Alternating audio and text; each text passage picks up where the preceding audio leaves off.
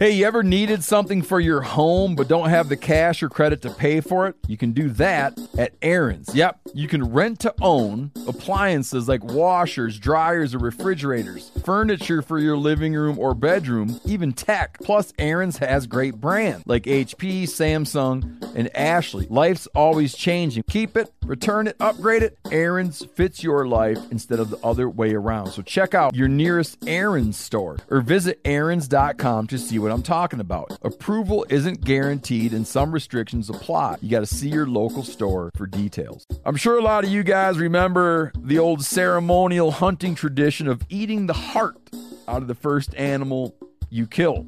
Meat from those organs are among the most nutrient-rich foods on the planet. You can get those same benefits your ancestors craved via convenient daily capsules from Heart and Soil. Find out more at heartandsoil.co. And remember, use code MeatEater for 10% off your purchase. OnX Hunt Elite is worth every penny. It really is. Every hunt, every planning session, every gear purchase, I was on it already today. With your Elite membership, you will get application and draw odd tools, exclusive pro deals on gear from the industry's best, exclusive mapping and scouting tools, and last but not least, access to nationwide coverage. And now Canada. OnX Hunt Elite will make you more successful on your next hunt. Try OnX Hunt free for 7 days. Or go to onxmaps.com/hunt and use code MeatEater for 20% off your new Elite membership.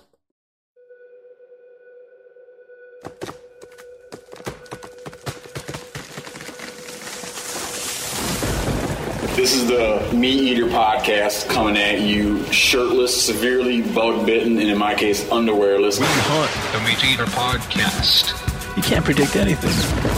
Presented by OnX Hunt, creators of the most comprehensive digital mapping system for hunters. Download the Hunt app from the iTunes or Google Play Store. Know where you stand with OnX. Okay, got to bring people up to speed on what we were just talking about before Phil hit the power button. What button do you hit over there, Phil? Well, there are several. I do have to hit power first. That's the first step, step one. And then I arm the board for recording. Mm-hmm. Turns on a red light, and then I hit a play button that actually starts the recording. Yeah. Before you did all that, Spencer pointed out that Phil means, like, the name Phil. So all the Phils in the world. Philip. Means horse lover? Yeah, well Phil like and platonically or like, Equus. Yeah. Yeah. Phil and I were having a deep conversation about Phil, the name over here, because my brother was the fifth Phil in our family. My dad was the fourth. My nephew is the sixth Phil. So I was asking Phil. So they didn't name you Phil? No. Why not? Because my older brother is 8 years before he me. got the name. He got the name. That's right. He's Philip the... He'd be the fifth, I believe. My nephew is the sixth. So I was asking... Oh, yeah, Phil, that makes sense. So that brother had a kid. Correct. I'm with you now. My nephew. I was getting confused.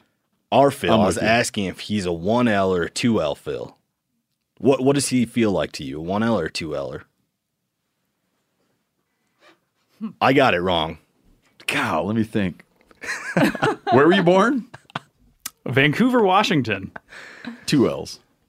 1L. 1L. Really? Yeah. Phil felt like a 2L to me. I thought he was a 2L guy. What? I'm okay. If I had a kid, I'd name him Phil, but I'd be Fill. Just to mess with people. Yeah, sure. What? 2 L's? Why? Like, because Philippe. Because which one sounds more like Philippe? Philippe. Well, that's a 2PE situation. Oh, that's right. Yeah. this is strictly coming from my personal experience with Phils, and you're different than those Phils. Gotcha. So I was like, your name has to be spelled different. Okay, that tracks. But the horse lover thing is derived from the Greek word philippos, which means horse loving or fond of horses. Fondling horses. No. Fond of horses. I'm with you. I got my eye on you, Phil. Well, I gotta say, I don't live up to the name. My parents really messed up because I have no. You hate horses. No, hate's a strong word. I have no like attractions. Okay, I'm gonna stop talking. You're not drawn to horses. I'm not drawn to horses. I don't have an attachment to horses. I didn't grow up with like farm animals or anything like that. So. And I got a lot of admiration for people that know a lot about horses, because it's one of those things where, like my sister-in-law, they have a immense herd of horses where she lives, and when she looks at I look at a horse, I just see, I don't know, a horse. She looks at a horse, she sees like not only the history of that animal, but like the history of its mother. Do you know what I mean? Yeah. Like all of its like neuroses and past injuries and what it's been eating. It's just like, you could never learn it all. Like I think it's one of those things you have to be brought up around. Mm-hmm. I sat next to a girl in middle school who wore nothing but like horse just sweaters and would spend her days drawing horses all day long. I never understood it. There's a thing with horses. Yeah, I bet you she had long hair and a ponytail. Yeah. Uh-huh. Yeah. I find it's a weird thing that happens. My sister-in-law doesn't do this, but I find a lot of women who are very interested in horses wind up having very long hair and a ponytail, as though they were trying to replicate the horse's tail. Mm. I don't know if they're even realize this. Ponytail. Yeah. I don't know if I'd like to start asking people if they realize this. Joined today by Nels Johnson. We're going to be talking to a bunch later on.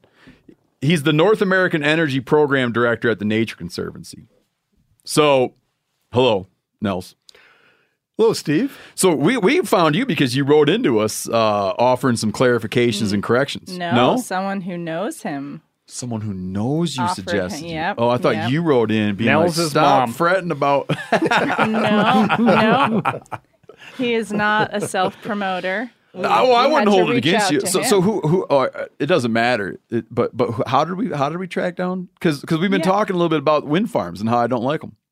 There's I guess a listener out there in our community who has been, who's heard us touch on this conversation. And they said, you know who you ought to talk to. Exactly, and he's right there. So. And then we reached out to you, and you said yes. Well, yeah, there was a little arm twisting involved, but yeah, no, I'm happy to do it. So you're going to answer all of our questions about whether or not the planet will soon be covered in windmills, wind turbines. Well, yeah, that and a few other things. And all the birds will be dead. Yeah, and the squirrels will be doing great, though. Because they can't climb up those slick turbine shafts. We'll get to all that in a minute. That's going to be interesting because I've been doing a lot of hand wringing and a lot of fretting. You know what's interesting? I'll point this out, but we don't even need to discuss it yet. There's a feller that's been making some waves. He's a congressman. Kinzinger, yeah. I just signed up for his email newsletter. So he's been making a lot of waves by being not really liking the direction of the Republican Party. And I've been kind of interested in what he's got to say.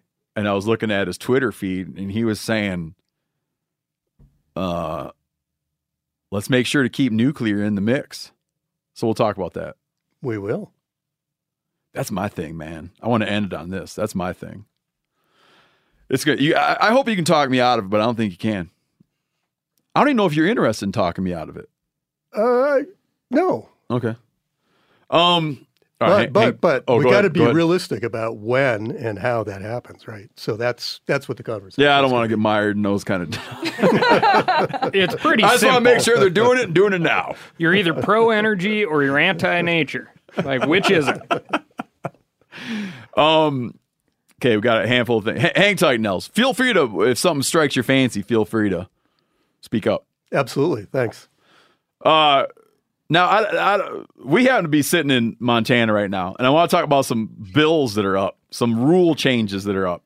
And I wouldn't talk about them if I didn't think that they weren't kind of like more broadly applicable. Like, it brings up interesting subjects that I think that anyone who's interested in hunting and fishing rules and whatnot, legislation, right? They don't need to be here to appreciate the complexity and relevance of these questions. Do you feel like I'm selling this well, Cal? Yeah, absolutely. One thing that's up right now, SB 111. It's good they went with SB and not BS 111. But I think BS 111 would have been better. I'll be curious to hear Spencer's take on this. They want to legalize crossbow hunting They want to legalize, not that it's illegal. They want to make it so you can hunt with a crossbow during archery season. Right now, specifically for impaired hunters, handicapped hunters. That's it. That's it. That's what I thought, but then someone told me it was more complicated than that. Well, I think someone gave me the old slippery slope argument. that's our argument that we always stand on, right? It's like, Yeah, but I'm a slippery slope guy. I think that Yeah. there is, in fact, yes. a slippery slope in the world, and people fall down the slippery. Like, I'm a big believer in slippery slopes. So SB 111 is just that. So it would make crossbows legal for those who apply for a handicapped validation to hunt during the season, and they can hunt with that crossbow during the archery season. Right now, crossbows are legal to hunt with in the state of Montana as long as you use them during the firearm season. How are they? I didn't know. Like, I know this from various text messages and stuff that I got that didn't get into any level of detail. It was just expressing horror. Text messages expressing like, what'll happen next? Yes. So Where is the world headed? So explain the what is caught as the handicapped, like to what degree? So what this says is that it's discriminatory, right? So right now that you can use a device that holds a traditional bow, which, traditional, I'm encompassing really compound bows, or if you could figure a device out for a recurve or a longbow that would hold that bow back at full draw with an arrow in it, and that would be legal for handicap hunters to use. Right now it is. Right now. But you can't turn it sideways. But you can't turn it horizontal. And so this, basically, if folks can't figure out how to use that, then they can't hunt during archery season. However, they can use a crossbow if that is, something that they can work, something that they can use effectively. They can use that during rifle season, not archery season. What like Montana traditional bow hunters are saying is this is how bows become legal during archery season. And the issue there is we're going to see much higher success rates, which in turn is going to shorten our archery season altogether because archery is going to be way too effective. And then again, there's the discrimination side of this too. It's like, if this is keeping handicapped hunters out of archery season, then we need to address that and make sure that handicap hunters are included in archery season if they are capable. The state code basically says that as long, like we can adapt anything to be as inclusive as possible as long as it doesn't change the essence of what that thing is. Yeah. The interesting parts here are like, I have been around, I've guided some crossbow hunts for folks who were able to use them under this same pretense. In what state? Colorado. Oh, okay. And it was, for me being somebody who's not familiar with a crossbow, it was almost a two-person job to load the crossbow. And that handicapped hunter was not capable of loading that thing on their own.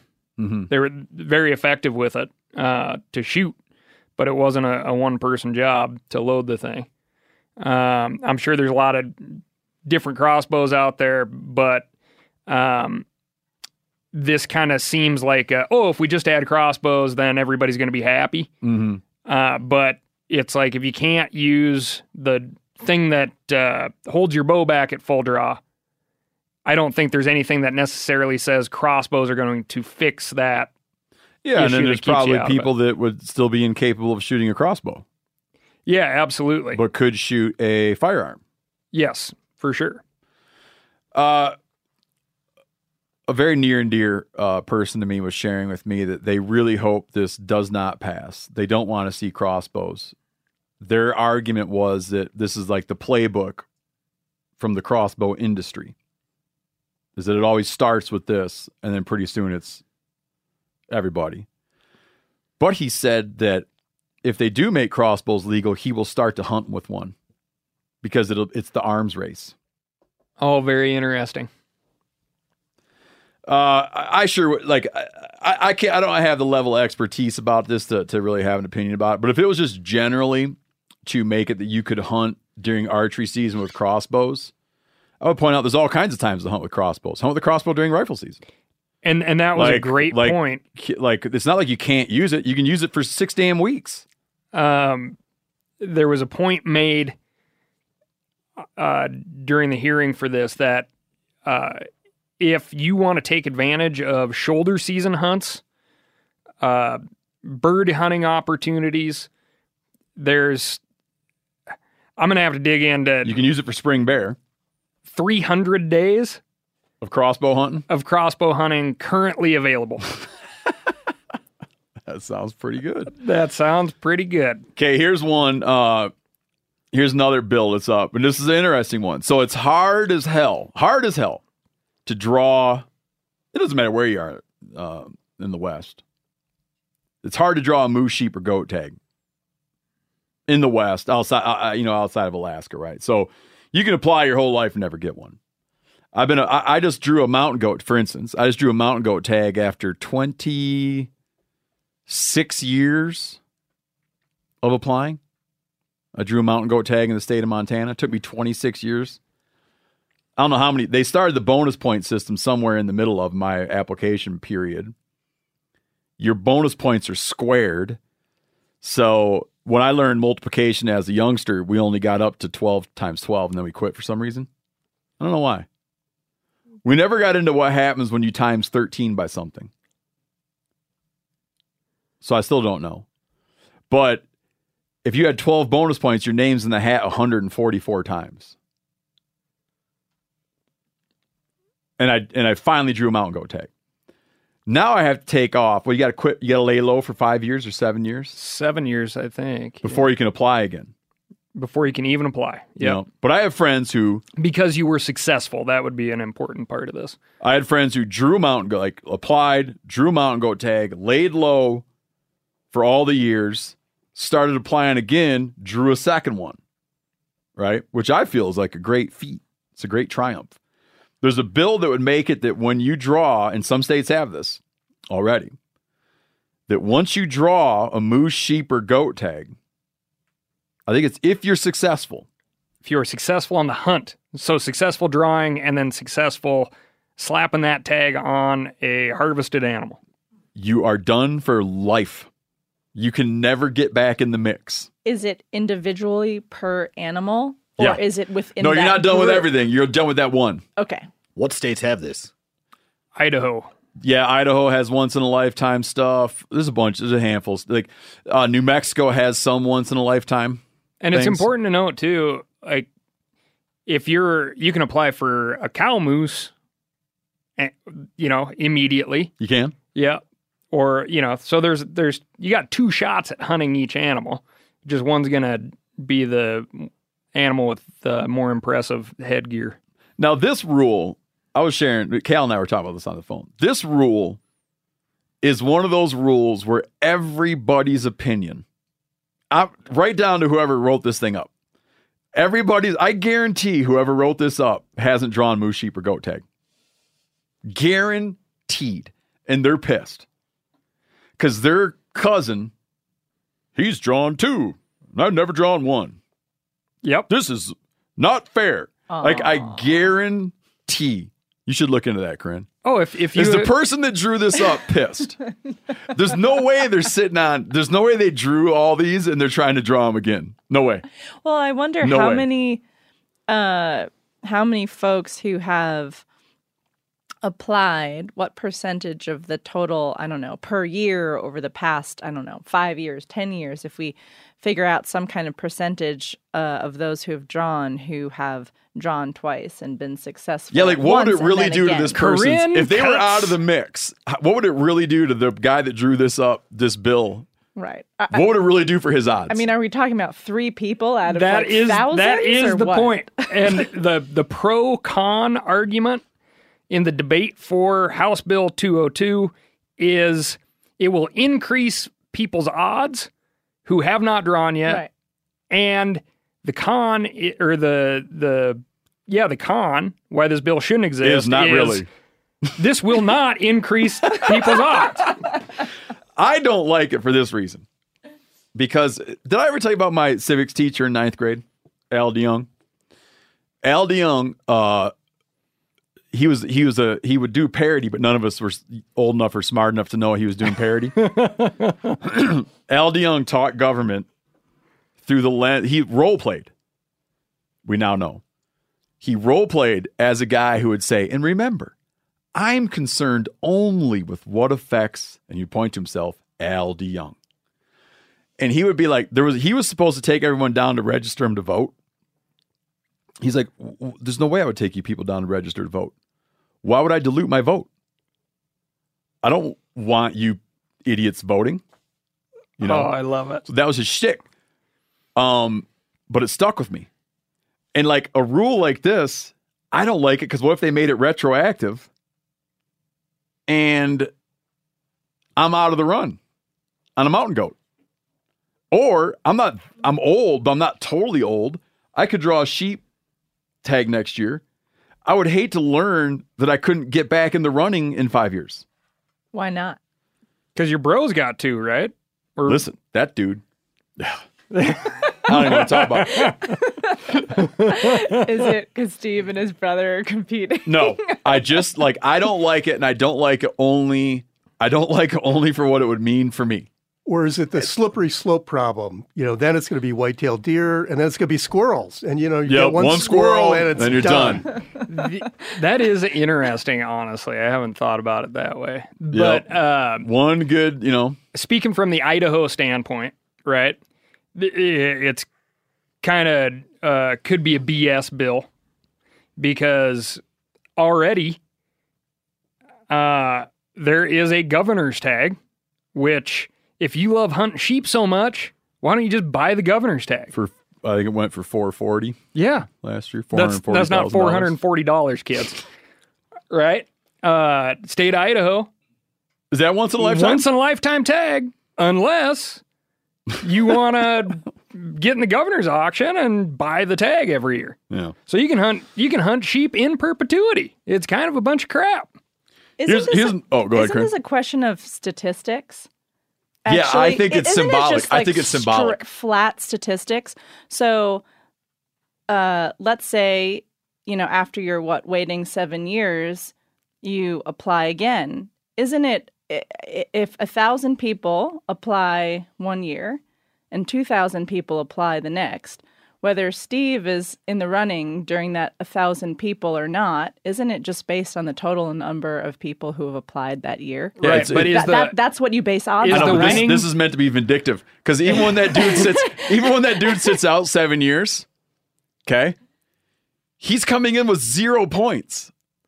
He's got to rebuild his whole collection of points. Right, okay. He's like inconsequential. It's a way to punish the lucky people. Oh, right. That's right. It's not 1-to-1. There's It's like they're against lucky right. people. And so is the winning argument, It's a war on lucky people. if it doesn't matter, then why not get rid of them? Or is the winning argument is every little bit counts? So like when you look, especially as a non-resident, if you look at your draw odds of getting like a premier sheep tag, it can be like 0.015% some places, 0.05%. And it's like, so if that 0.05% is back in the pool, does it really affect your odds of drawing? Because when you get to looking at the odds on draw tags, you could see a draw tag is 0.5% chance of drawing, or it's another tag is 1% chance of drawing. There's something that happens in your head. Like, you don't view it being twice as likely to draw the 1. You just view it all as being shitty.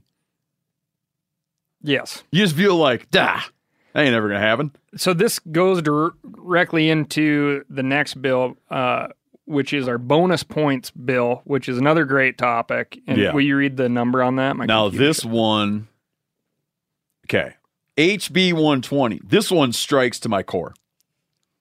This one, I would go so far. I wouldn't go so far as to say that I would storm the state capitol building while they were tallying the votes. I wouldn't go that far. Oh, Steve. I don't know if that would go He's that a passionate man, Corinne. I'm not saying I would take it that far. But I've already bought my kids a bunch of bonus points. You've invested in their future. Listen, I've invested in my future. Dividends. No, I've invested in my future because I think it's fun to go hunt moose, sheep, and goat. So my kids, my 4-year-old, how old is he now? He's 6. He's already sitting on 3 bonus points. When he turns 12, he'll be going into the draw with 9 points. Now they're trying to rob this from me. Do you at all feel partially responsible for point creep inspiring this bill? No, because you've talked about this so many times. Yeah, listen, you got to hate the game, not the player, bro. So I'll tell you right now, I'm dead set against this thing. These are folks coming in against the as the bill is written, this is not the way the game is supposed to be played. So the kids who have not invested in hunting in the state of Montana are coming in as if they have invested for 8, 9, 10 years, right? But they're paying money to the state agency and drawing nothing in return. It's a money. Listen, let's be frank. Hold on. Have we said what this bill is yet? Okay, have we talked about it? Okay, hear me out. Hear me out. I'll try to explain it real quick. HB 120. Okay, you gonna do it? Please.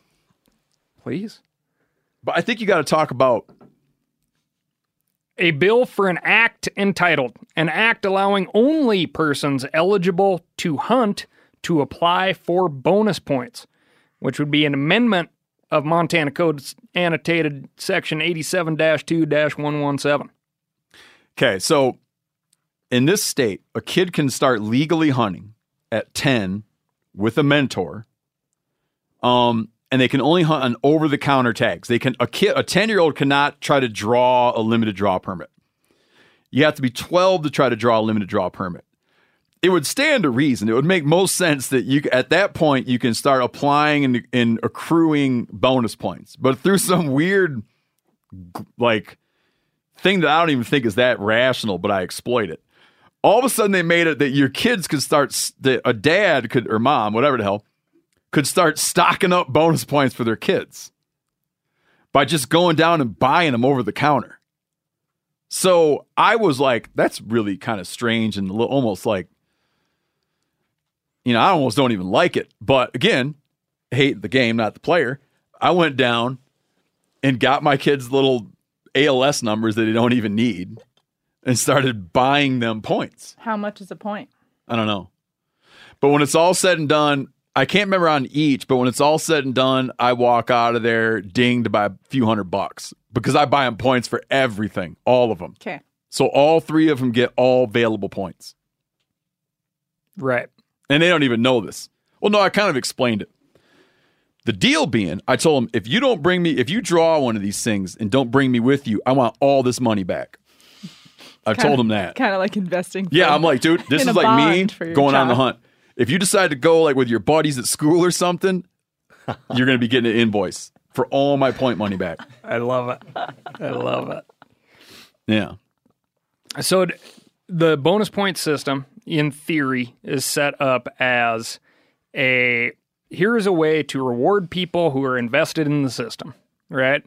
By extending it to people who are not invested in the system and giving them a conceivably very large leg up, depending on changes in the state. it violates the intention of the bill, the original bill. Would be my perspective. Now, I will also let you in on a little more perspective of mine own. I have a niece and a nephew at this point, right? You buying them points? I don't buy them anything. Is it because you're a tight ass or because you don't agree with this? What I do is I opened up a life insurance policy for each of them based on my own life, and they will get cash but also have to deal with my death. That is going to be like their only gift from old Uncle Cal. Like they're going to have to bury your carcass. Yeah. Why did you bring my kids that, when you have your own nephews and stuff, was it just expediency why you brought my kids No, they're getting a bunch of stuff too, yeah.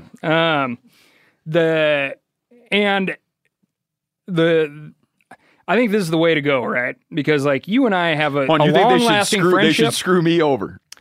You rob points from the mouth of my babies. But this is like parents living vicariously through their children. Have turned into a pretty decent human being. And one of those things that has made you a pretty decent human being is like paying your way through school. Right? Like, oh, God, let me tell you this sob story about going to state school, trapping my way through until I could get into the University of Montana and becoming a big swinging dick writer. Right? That's character building, right? Yeah. Okay. You are robbing your children of knowing the pain of not having many points. Yes, exactly. And therefore, you're putting their lives at risk of becoming decent humans. You know, these bills, I want to move on here, but these bills are a real 1-2 punch to my children. Because imagine that I do all this, and then one of them draws a tag, and they're like 12 years old. Right? And they don't even know what the hell's going on. They don't even know how cool it is. And then they can't ever draw another one when they're a grown up and would appreciate it. Exactly. It's a buyer beware. It's a war on children. I'm real hung up on this life insurance. Caveat emptor. So, do your nieces and nephews know this? Like, do you think they root for your death a little bit? Well, the niece blood's is like, a little thin by that point. I've got shirts older than my niece. I got shirts older than my nephew. Blood gets a little thin down by the niece level. They might be kind of being like, so you're telling me if Cal dies, right? Exactly. And they're like, and I'm currently not getting any birthday or Christmas presents. But they know about this. The sister knows about this. They're like, so where's this Cal guy live? Yeah. So I also want to get to this next one, which is super interesting. It's just going to be a quick beat, which is, what's the next one on the list with the... It eliminates the Fish and Game's ability to have special draw tags in units that are over objective. Yeah, but you're skipping one that I want to understand a little bit better real quick. Okay. We got to hustle, though. Yeah. Okay. I think we're going back in time. So there's another thing, non-resident licenses, okay? Yes. Non-resident license state. SB 143. They want to make it that outfitters are guaranteed a significant percentage. That would mean that people that would normally, like a non-resident hunter that would normally come to a state to just do a DIY hunt, that they funnel more of that business to outfitters and make it be that they have these outfitter-specific permits. Yes. So it would favor individuals who are going to hire an outfitter over individuals who are going to freelance it. Yes, and it does.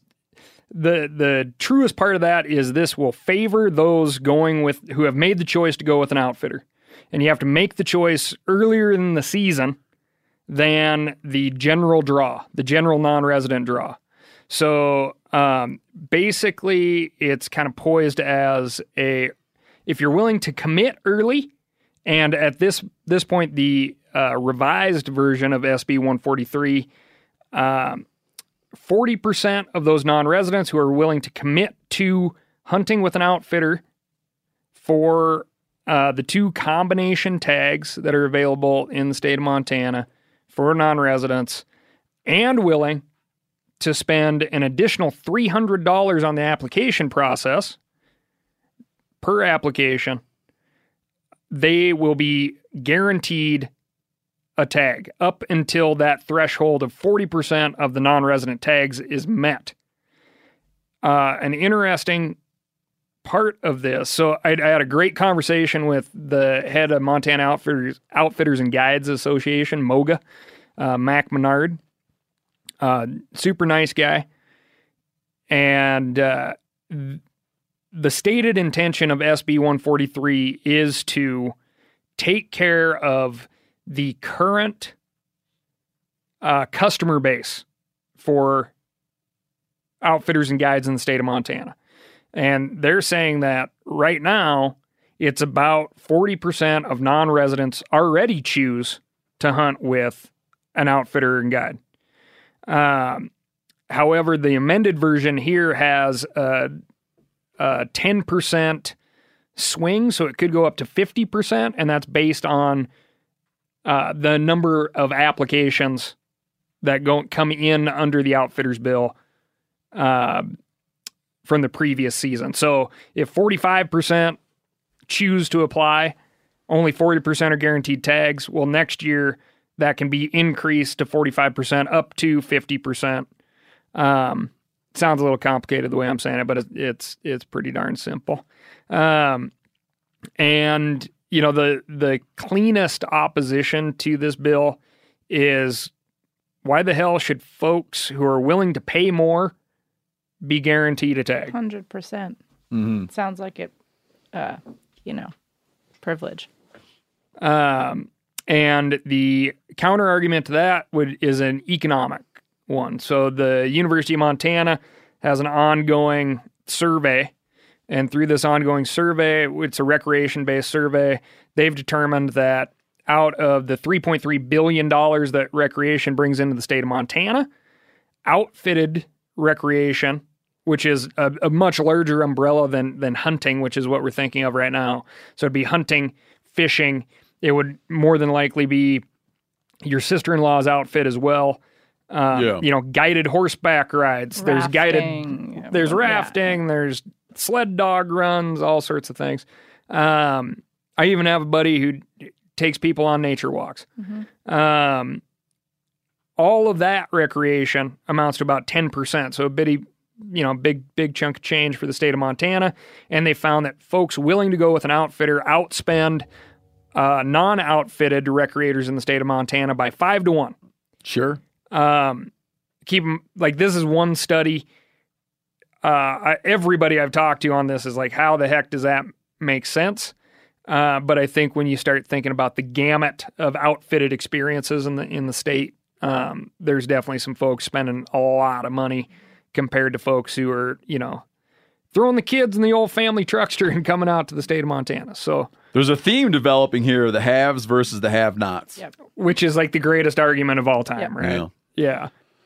Hey, we got a note from a guy. You remember how we had a guy write in that he was hunting? He listened to our podcast with Adam Lazara, who helped advise and work on our medical section in the Meat Eater Guide to Wilderness Skills and Survival, which is available now on Amazon, New York Times bestseller. That guy talked all about tourniquets. Yep. And a guy wrote in that his dad got shot in the arm hunting and he used a tourniquet to save him. Another guy wrote in, says, I would have never thought about tourniquet applying. Driving with his kids, comes across a car crash. Oh, biker. Biker's in the middle of the road. Compound fracture, lower left leg, bleeding profusely. The guy says he was not wearing a belt, but thought about the episode we had and got a belt off a bystander and threw a tourniquet on the guy. Stopped the bleeding. And Took 10 minutes for the ambulance to get there. Saved his life. That is episode 192, Bleeding Out, in case you... Yeah, that was the name of the episode, Bleeding Out. Yep. That's right. feel like returning to and it. in this case, he did not bleed out. The proper thing to do when you go to administer care, right, is to establish who you are. So I'd be like, Stephen, hey, or, sir, ma'am, you. Yep. I would be like, I'm here on behalf of Dr. Adam Lazara. Right. And so I'm just dying to know like what the bedside manner was.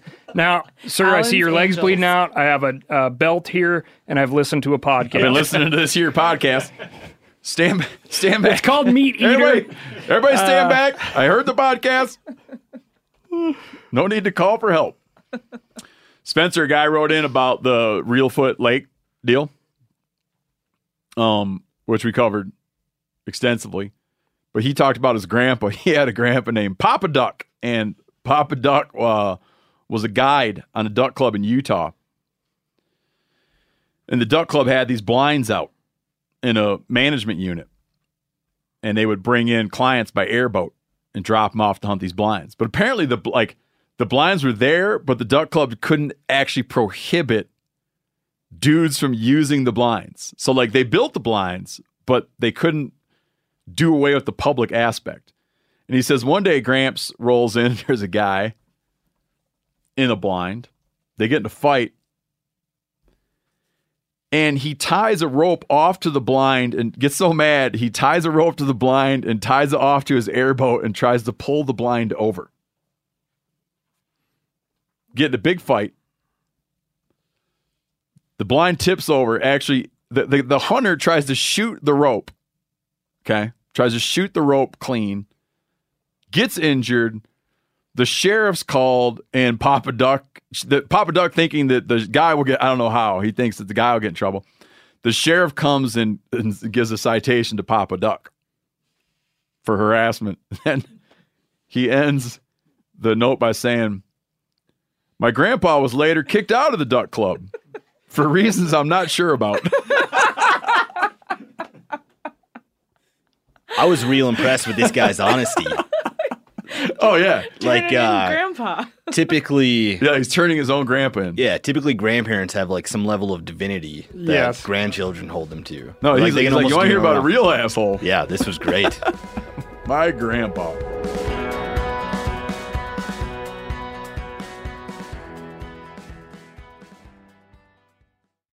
This episode is brought to you by Navy Federal Credit Union. At Navy Federal, it's been the mission to help the military community for over 90 years. And not just help them, but do everything to make sure they not only grow, but flourish. That's why Navy Federal Credit Union has all kinds of great savings and investment options like share certificates with sky-high rates. So don't hesitate. Start growing your finances today with a variety of savings and investment options. Navy Federal Credit Union. Our members are the mission. Savings products insured by NCUA. Investment products are not insured, not obligations of Navy Federal and may lose value. Hey, you ever needed something for your home but don't have the cash or credit to pay for it? Let's chat about how to get what you need when you need it. You can do that at Aaron's. Yep, you can rent to own appliances like washers, dryers, or refrigerators, furniture for your living room or bedroom, even tech like computers and gaming systems. Plus, Aaron's has great brands like HP, Samsung, and Ashley, and you can pay a little at a time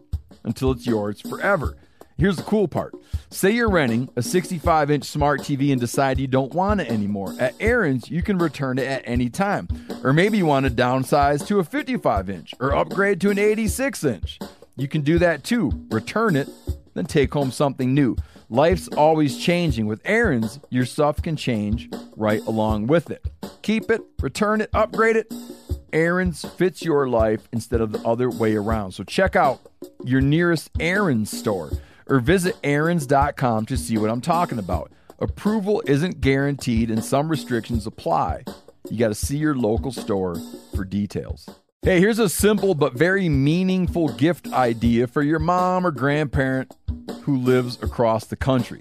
These are great, dude. These are really nice things to give to people. It's a digital picture frame from Aura.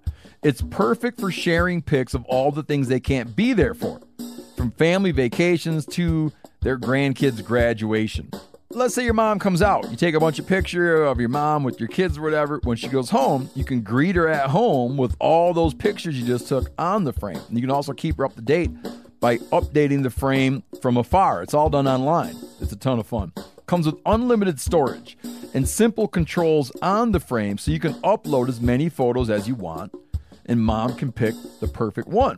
See why it was named the #1 digital frame by Wirecutter, The Strategist, and Wired. Right now, you can save on the perfect gift that keeps on giving by visiting auraframes.com.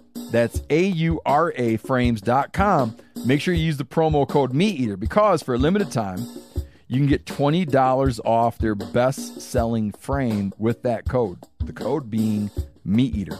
auraframes.com, promo code MeatEater. Before we get into our renewable energy here, talking about hunter harassment. Now, I don't know how many states, I wish I knew this off the top of my head.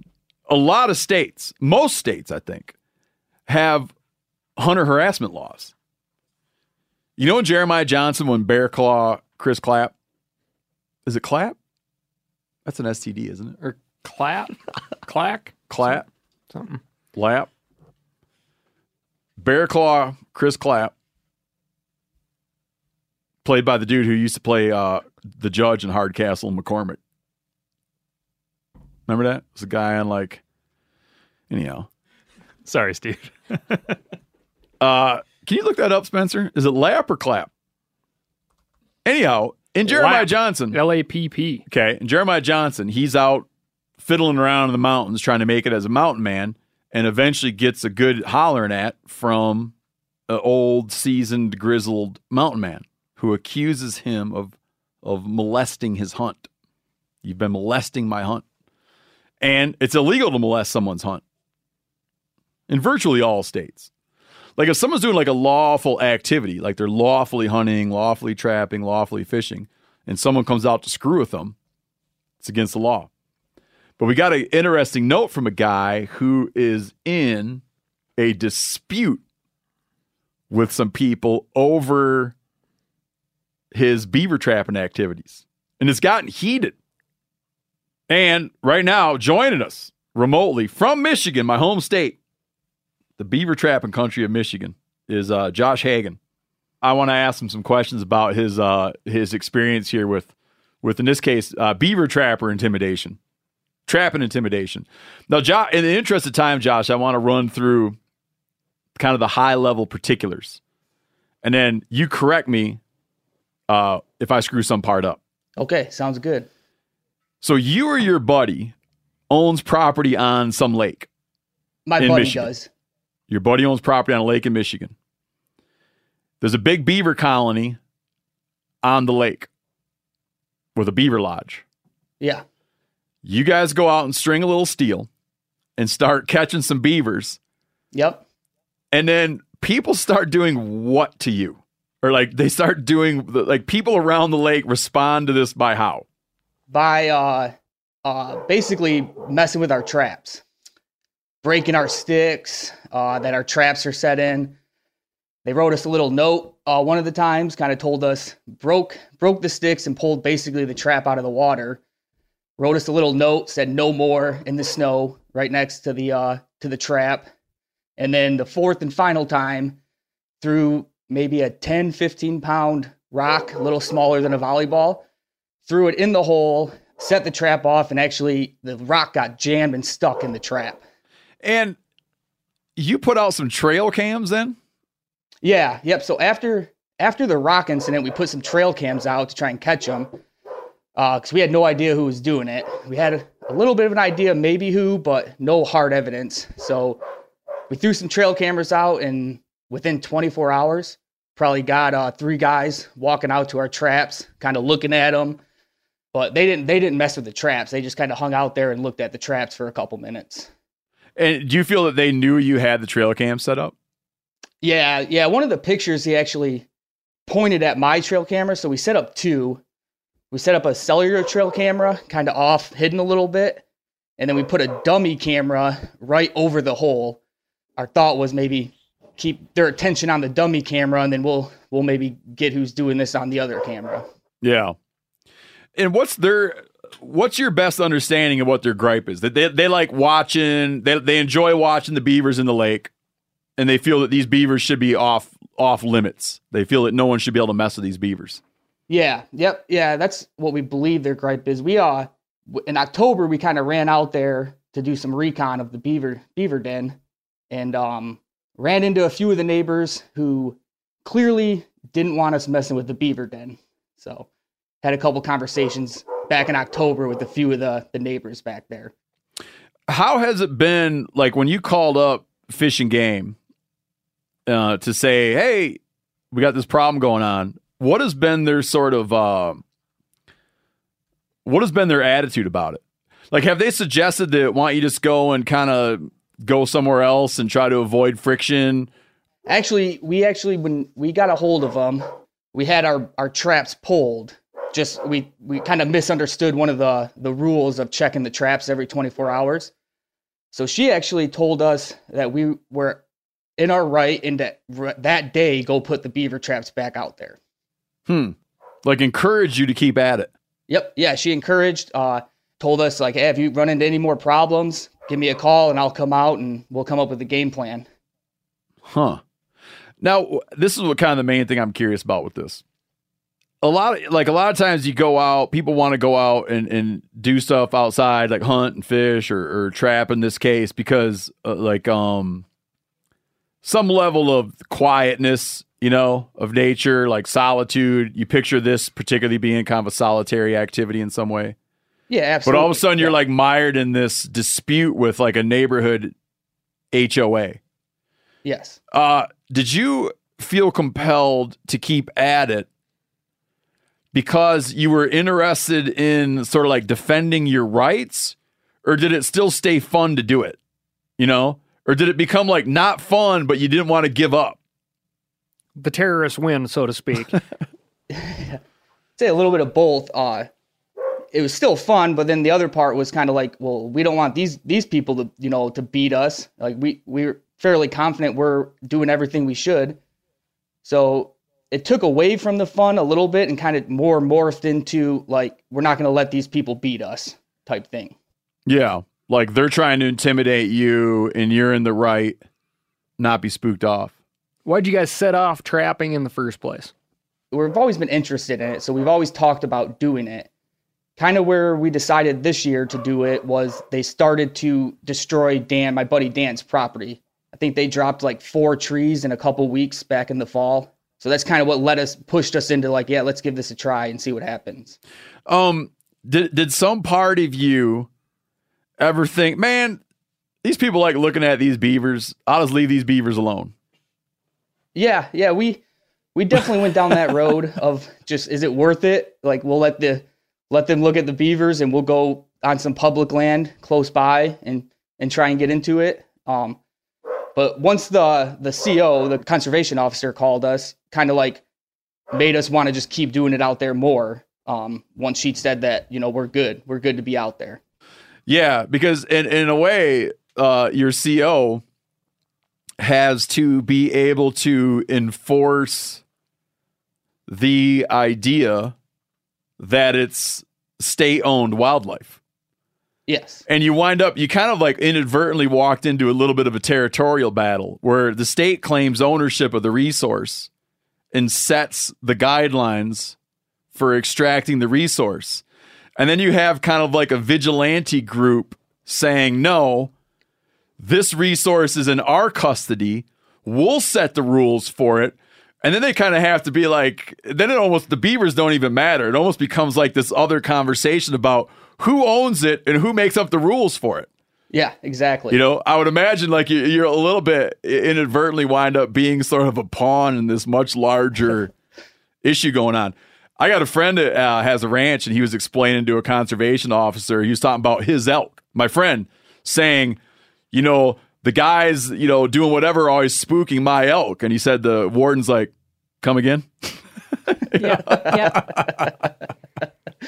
You have to wonder too, like if your conservation officer is also like aware of state funded mitigation efforts regarding beavers in that area too. It's like, well, it'd be great if you guys took a few out because every year in the spring we have to go live trap them and then move those live traps to another body of water where we drown the beavers, which is not fun for anybody.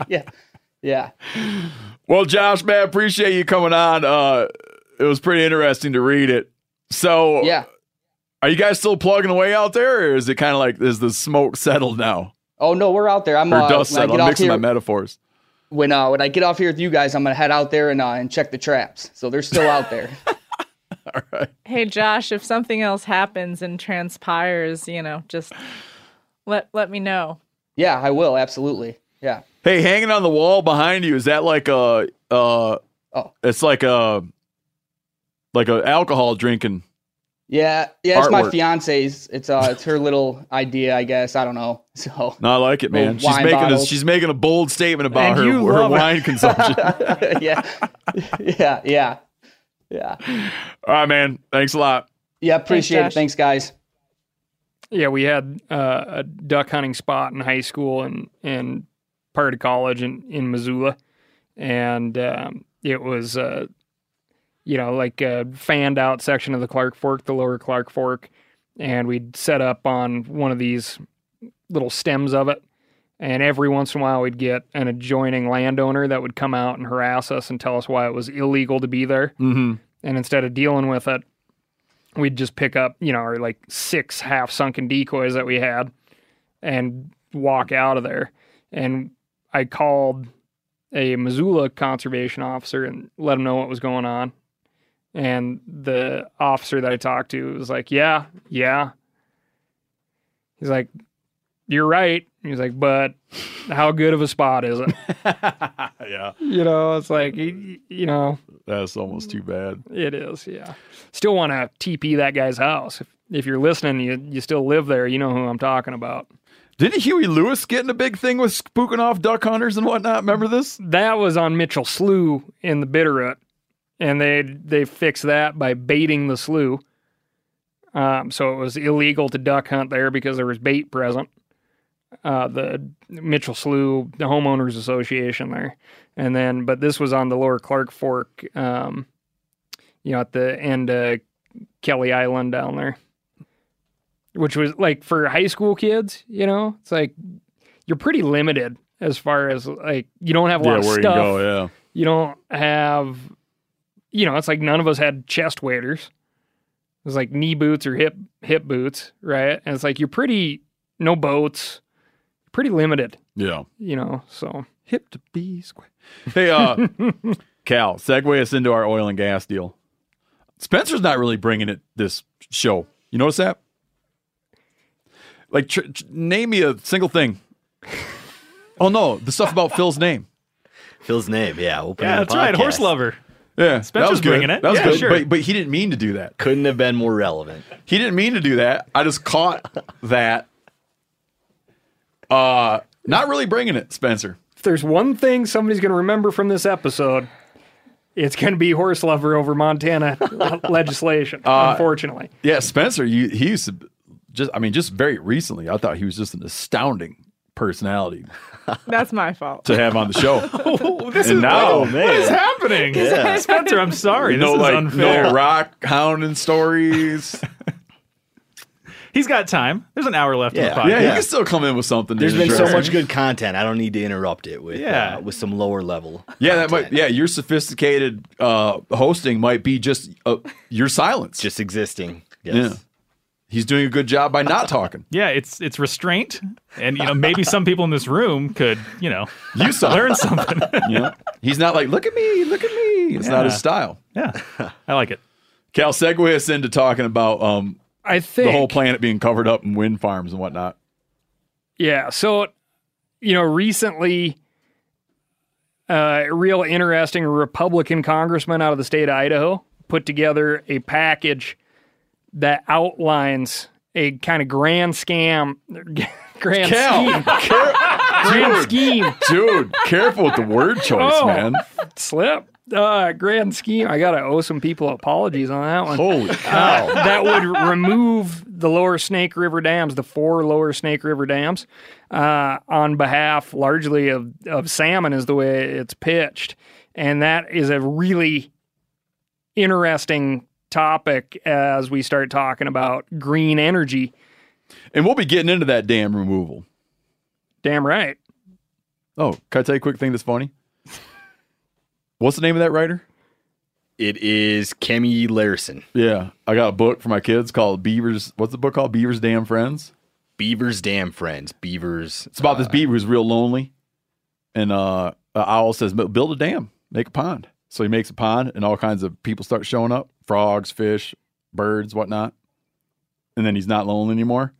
And my kids like it because the last line of the book is about, it says, now Beaver's got a lot of damn friends.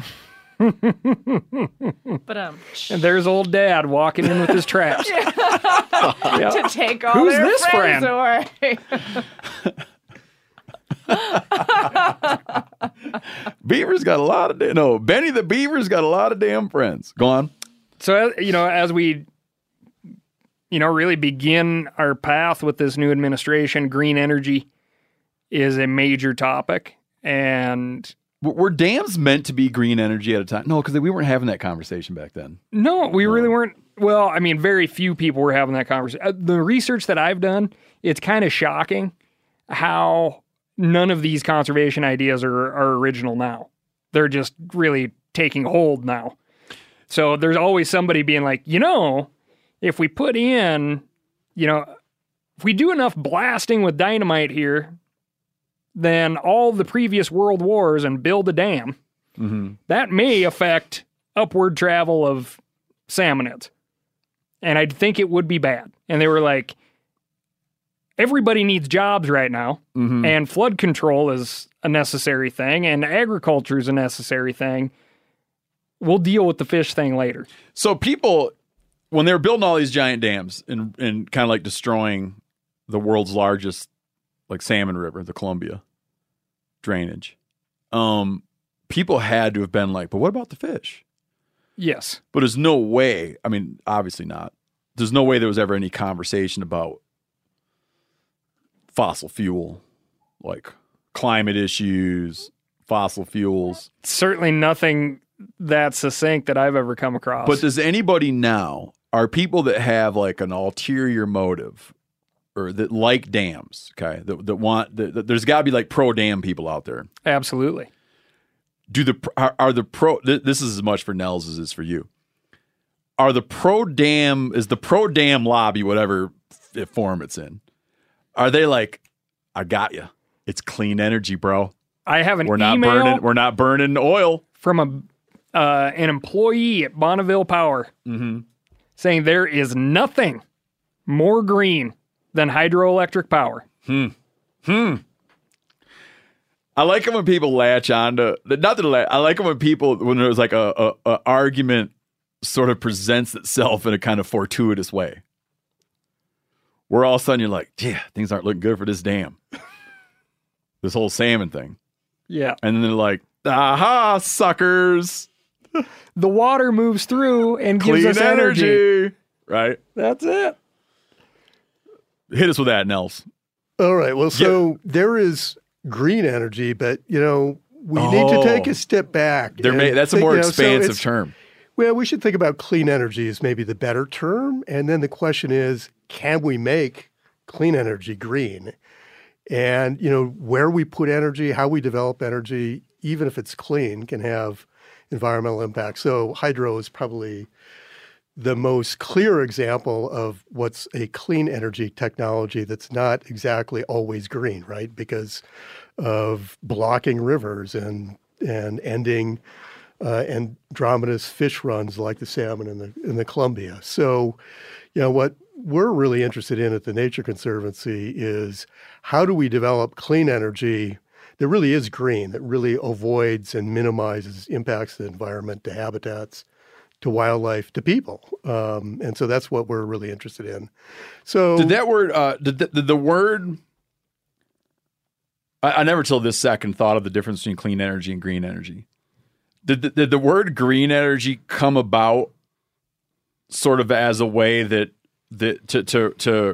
to cause a kind of reckoning between renewable energy resources and its impact on the environment? Was that word made up, or was that word coined because there's this kind of friction? Well, I don't know that friction really existed 10 and 20 years ago because we hadn't developed all that much clean or green energy then, except for hydro. And a lot of that goes back to the 30s, right? The reason why we didn't care about the fish so much in the Columbia during the Great Depression is because people were starving. I mean, people had no money. People had no electricity in rural areas. And so the dams that were built in the Columbia were in partly, a jobs creation program, an economic improvement program, and people thought that trade-off was worth making back then. And now we have a different view of that trade-off. And we have a greater appreciation how profound that trade-off is, right? I mean, salmon species that have evolved, that have, migrated up the Columbia and the Snake Rivers to, spawn way up into the Rockies in Idaho are winking out. I mean, they're on the verge of being extirpated.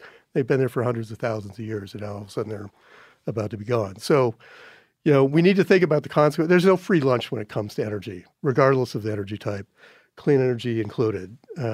Every form of energy, with the possible exception of efficiency, is going to have some sort of impact.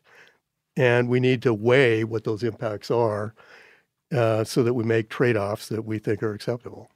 Are you familiar with the intellectual exercise of saying we would never have won World War II if it wasn't for the Butte copper mine, right? There's one that goes, we won World War II because we were able to smelt aluminum better than Germany because we had all those big ass dams. That it was like there's like an electricity bottleneck and we were able to outproduce aircraft. I don't know if I'm doing this right, but I've heard this. I haven't heard that one, but I could imagine that being a legitimate argument. Yeah, it's interesting. Yeah, how far those, how far can a dam fall? Yeah, and it's sort of public perception. But one interesting thing about the whole dam thing is, it used to be the cheapest form of electricity out there. Anywhere on the planet, pretty much hydro was the cheapest thing. It's not anymore. The cheapest thing in the world today is solar and wind. Really? Yeah. So most of the United States right now, solar and wind go for 3 to 6 cents per kilowatt hour. Natural gas and coal are between 5 and 17 cents per kilowatt hour. Hydro is somewhere in between. So it's still pretty cheap. Hold on, hit me with that again. I don't understand. Like you're saying that's what it costs to produce it. To produce a kilowatt hour of But haven't we made it that it's more valuable to the producer depending on how the producer is making it? They sell it, they get an inflated rate to encourage renewables. No, I mean, most energy markets in the United States are extremely competitive today. So, utilities put out a call for proposals to build the next generation of energy producing sources. And, the best packages coming into a lot of utilities these days are wind and solar, or a combination of the two, usually paired with storage, some storage of some type. And that's, Xcel Energy in Colorado. They also have another major territory in the Midwest. Most of what they've, put out there has come back as wind and solar. That's been the most competitive. And so 80% of all new additions to the electric generating fleet last year were either wind or solar, kind of split almost in half. Solar actually outpacing wind for the first time. And just, again, why is this happening? Well, part of it, of course, is we are concerned about climate change, but economics is really a huge driver of this.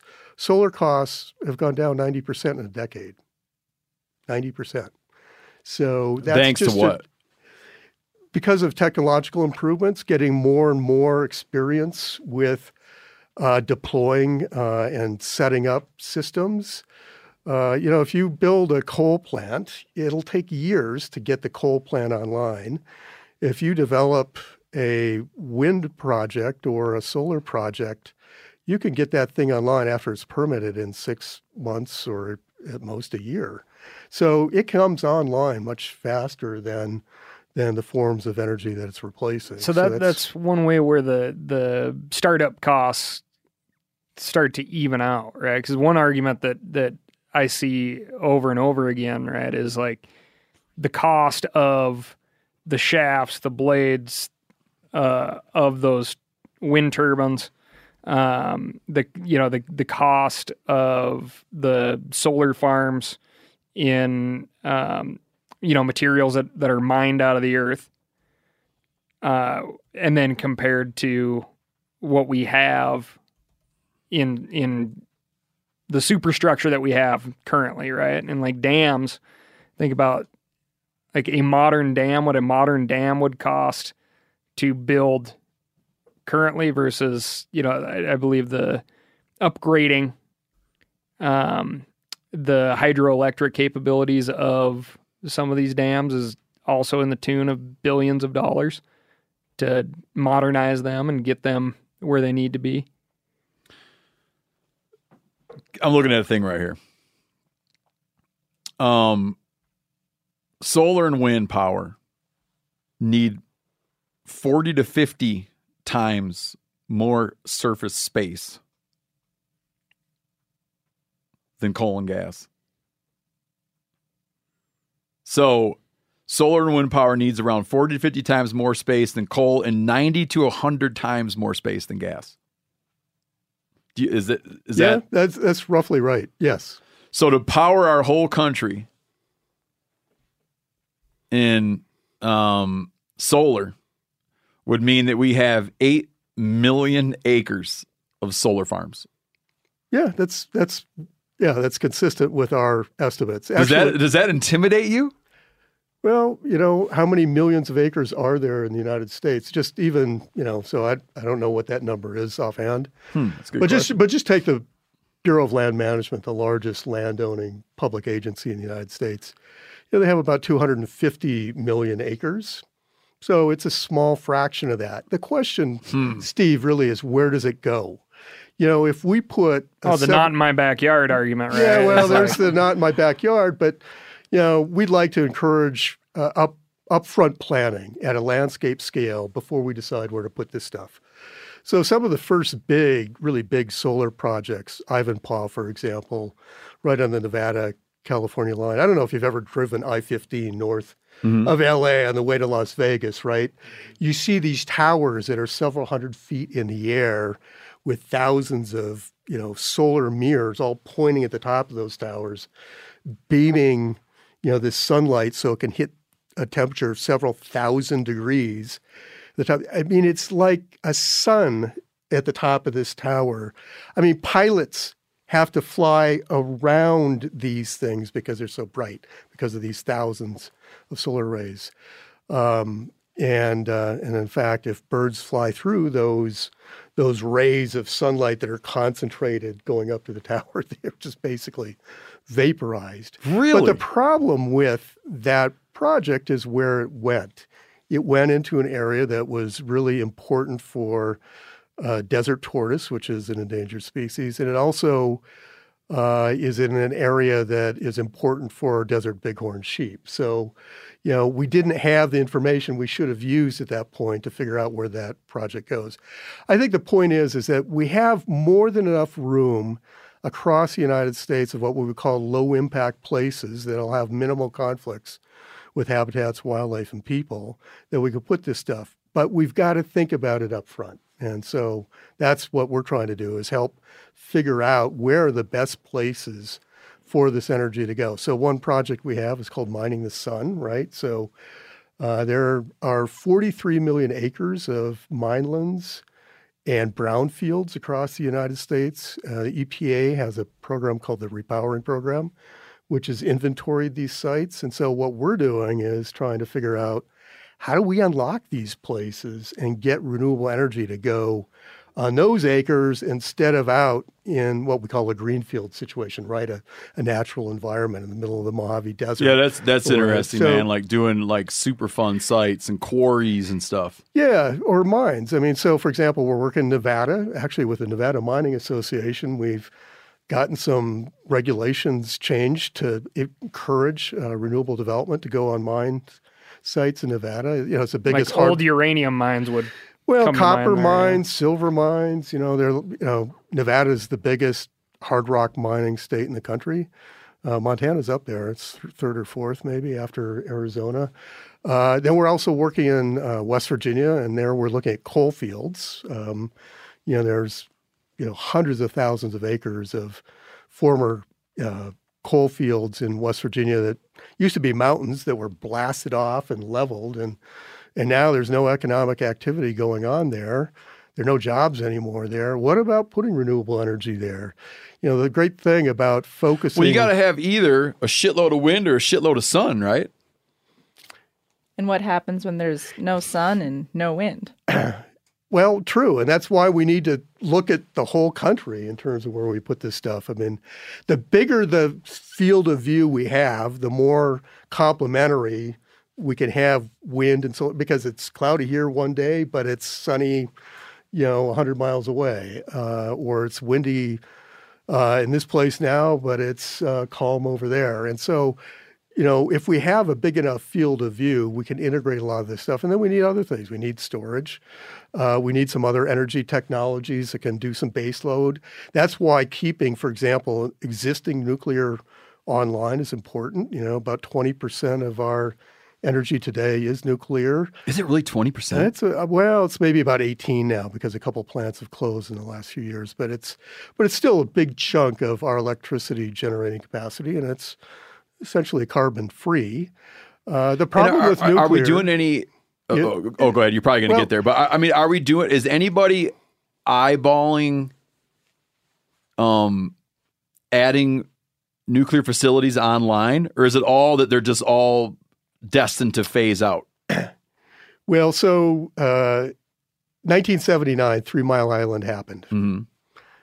In the 40 years since then, there's been one facility added. That's at Watts Bar in Tennessee in 2016. That's the only new nuclear facility built in the United States since 3 Mile Island. And there's another one that's being built in Georgia right now that's supposed to come online later this year. And those plants are essentially the same technology we've had for the last 60 years. There are lots of enhancements, of course, because of concerns we've had because of 3 Mile Island, Fukushima, and other things. But essentially, it's the same technology. And we have about, I don't know what the exact number is, somewhere around 60 existing nuclear plants across the country. Most of those were built in the 1970s, so they're kind of approaching the end of their original planned lives. But, I think there are ways to keep them going longer. And I think utilities are doing that where they can. So I think, one of the, if you will, the building blocks of our clean energy future needs to be keeping existing nuclear in the fleet as long as it's safe and as long as it's at least reasonably economic to do so. That is going to be one of many solutions that we need. There's no silver bullet. There is no one technology that's going to save us. We need to combine a lot of technologies, some of which have been around for a long time and some of which are totally new. Let me ask you a different thing first. Just to tee you up, I was going to ask you about whether you were surprised when GM made their announcement about all electric. No, not really. Okay, we'll get to that in a minute. Yep. So the Biden administration, they put in a moratorium on new oil and gas leases on public land. Is that correct? That's correct. And that's what it is, like a moratorium on issuing new ones. It's leases. On federal lands. And my understanding is it's leases. It's not permits that have already been issued, right? So it would be new leases.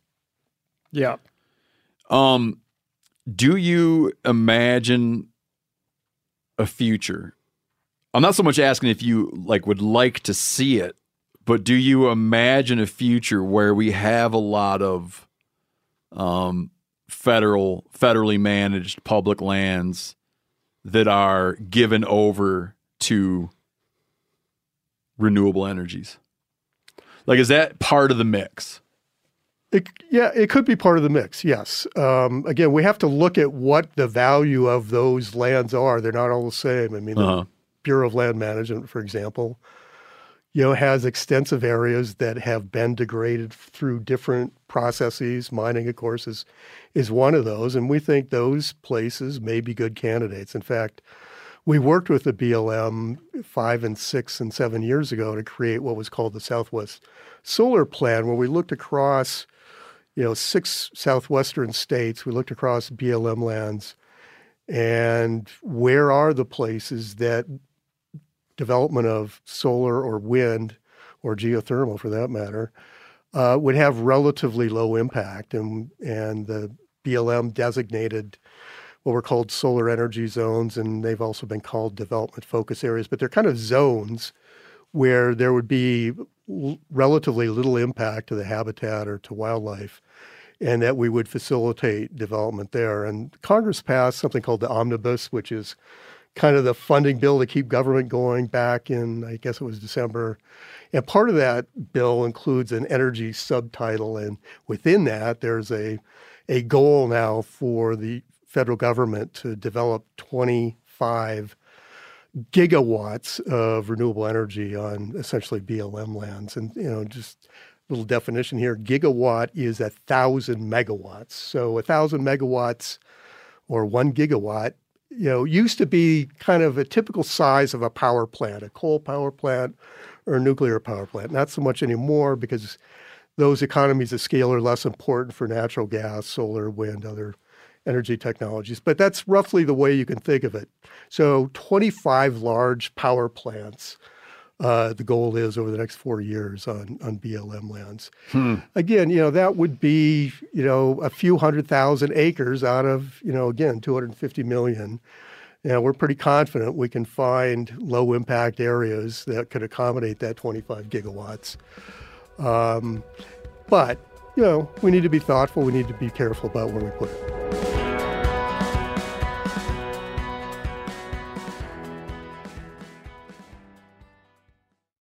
This episode is brought to you by Navy Federal Credit Union. At Navy Federal, it's been the mission to help the military community for over 90 years. And not just help them, but do everything to make sure they not only grow, but flourish. That's why Navy Federal Credit Union has all kinds of great savings and investment options, like share certificates with sky-high rates. So don't hesitate. Start growing your finances today with a variety of savings and investment options. Navy Federal Credit Union. Our members are the mission. Savings products insured by NCUA. Investment products are not insured, not obligations of Navy Federal, and may lose value. Hey, you ever needed something for your home but don't have the cash or credit to pay for it? Let's chat about how to get what you need when you need it. You can do that at Aaron's. Yep, you can rent to own appliances like washers, dryers, or refrigerators, furniture for your living room or bedroom, even tech like computers and gaming systems. Plus, Aaron's has great brands like HP, Samsung, and Ashley, and you can pay a little at a time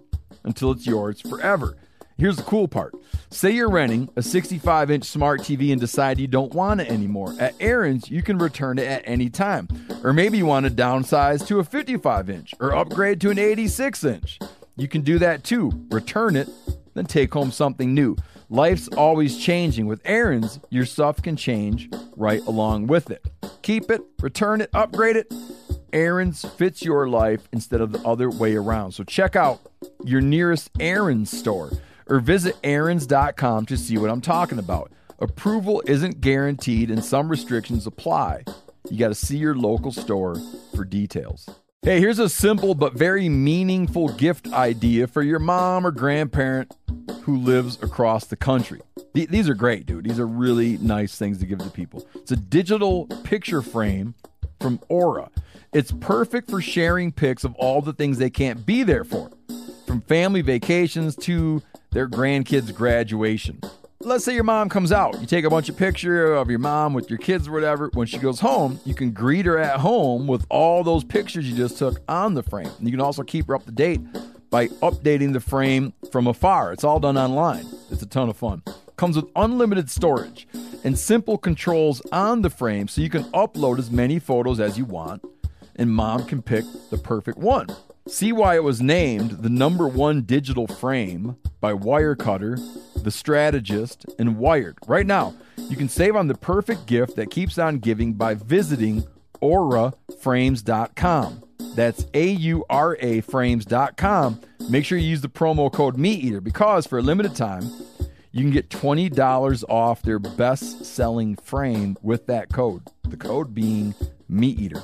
auraframes.com, promo code MeatEater. Nels, can we just go back for a sec to what you said, Steve, with the amount of surface area of the country or, eventually the planet to be covered. So when I spoke to you before, you said we are between now and probably 2050, we're about 10% into our build out of space, and that you can pick up, you said, but a footprint from the size of Maine to potentially Texas. Yeah, so just that's essentially right, Corinne. We're roughly 10, maybe 15% into where we're going to go with the build out, which is, it's inevitably going to come. The question is how fast does it happen and how careful are we about? But you don't think by 2050 that the technology might axe that in half? It could. Yeah. I mean, it's possible. I mean, we have to deal with the data and the information we have and make our best guesses. One of the reasons why we give a range in terms of what the spatial impact could be, Maine being at the small end, actually Arizona is what right. we think is the high end. And that's that's because of different assumptions about what technologies are being deployed. So, for example, if we have a lot more rooftop solar and a lot more battery storage, that's less acres than if we have more of a reliance on just utility scale with less storage. Then we have to build more solar plants. We have to build more wind plants. So that is kind of the more upper area. And then actually Princeton released a study just a couple of months ago that suggested the footprint could be as big as the size of Texas. And I think that's because they're looking at transmission. We didn't have good enough data where we felt comfortable about projecting the transmission footprint, but it's that would be significant, and that might and just but I think it's worth pointing out that if you look at the footprint of hydro and you count the reservoirs, yep.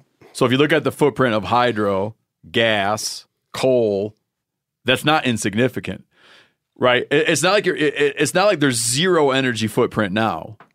No, and we're growing it to the size of Arizona. I don't know what the hell it is. Presumably it's not Arizona, but it's not nothing. Yeah, I maybe mean, it's a Rhode Island. It's still been large, right? I mean, if you look at mountaintop removal mining in West Virginia or the mining in the Powder River Basin just 150 miles from here, I mean, there are extensive areas. The West Virginia, Kentucky examples always strike me, right? Because it's like anytime we bring up mining, anytime I bring up mining, I will 100% have emails that come in that say, and all those mines have elk on them now, so how could they be a bad thing? Hey, man, we were just hunting in Pennsylvania. We were just flintlock deer hunting on top of some old mine. On top of hills that are mysteriously flat on top. Yeah. It's like, but what happened? It's kind of going up, and then all of a sudden, it's just flat. Yeah. Well, infrastructure too. Like, I always think of Colstrip, Montana, right? Yeah. It's like, how much do you count? There's an entire railroad that goes through Colstrip, Montana. Right. Like, but that has a lot of other services involved with it too. But the reason that it's there is for that coal power facility, which is like how many yards wide, but then real damn long. Yeah, and you take oil and gas infrastructure. If you've ever been in the Jonah Basin in southwestern Wyoming, you can kind of appreciate this. There are these oil and gas pads, sprinkling the landscape over hundreds of thousands of acres with roads and pump stations and pipeline corridors. And, it's a spider web of impact, right? That makes that area a lot less appreciated by mule deer and pronghorn. And so, for example, the Wyoming Department of Fish and Game, I think, has tracked about a 40% decline now in the mule deer herd that would normally winter in that area because they just don't like human activity, in concentrated forms like that. Things are more spread out, they can live with it. But when you have a lot of it in one place, it really starts to impact the way animals think about the habitat that's there. And just to look at the footprint, it gets, it's always like peeling an onion. We say these numbers like it's the size of Arizona, but not all of that impact is exactly the same. So the numbers we use for solar are about, 8 acres are needed for every megawatt of solar. We need about 60 or 80 acres for every wind turbine that goes up, which might be 3 or 4 megawatts nameplate capacity. But there's a difference in that impact. I mean, that solar is totally covering the ground and is totally changing that habitat to something that's totally not what it was. On the other hand, a wind turbine, the footprint of the turbine itself isn't very big. So when we use that 60 to 80, we're using the spacing that's required between the turbines because they can't be too close to each other. They essentially have to be about 1,000 feet apart. So it's the project area we're using for wind. So for some species, the fact that there's a turbine there and there's a sprinkling of turbines across the landscape, not a big deal. But if you're a bird or a bat, it could be a big deal. And so, there are differential impacts to these technologies. So that's another thing we have to think about and account for. You remember when everybody was kind of realizing the damage that cigarettes caused? And then you had tobacco companies that would really want to obfuscate, right, what exactly was going on with tobacco, okay, to the point where it became a joke. And then we've had oil companies that wanted to sort of obfuscate some of the realities around oil. Do you feel that the renewable industry is maybe hoodwinking people a little bit? Like maybe obfuscating a little bit of what they're talking about? Or do you feel that they're trying to deal in a way that they're like, this is what it will require. This is what it will look like? Or are they a little bit ashamed? Like, are you a little bit are you embarrassed about the numbers at all? No, I mean, the numbers are what the numbers are. In terms of, our companies obfuscating the reality of what's going to happen, I can't speak to the motivations of all companies. Companies have different motivations. I think some of them truly are focused on the social and environmental benefits. But let's face it. I mean, companies have to make money. They have to make a profit in order to be in that business. And an interesting thing about renewables is where's the money coming from that's driving all this investment? $10 trillion is going to go into renewable energy over the next several decades. A big chunk of that money is coming from oil and gas companies because they know what's coming. It's a different world they're going to have to operate in. And so they're hedging their bets and they're investing substantially in renewable energy, along with lots of other folks, right? I mean, including myself. So it's hard to, lump everybody together and say, they're all in cahoots trying to hoodwink us. No, I mean, I think they are, if you look at the history of energy, we've progressively gotten better, I would say. I mean, we went from wood, right? I mean, we cleared New England. There wasn't a tree growing in New England by about 1830 because we had chopped everything down to burn it for charcoal, or of course clear it for farming.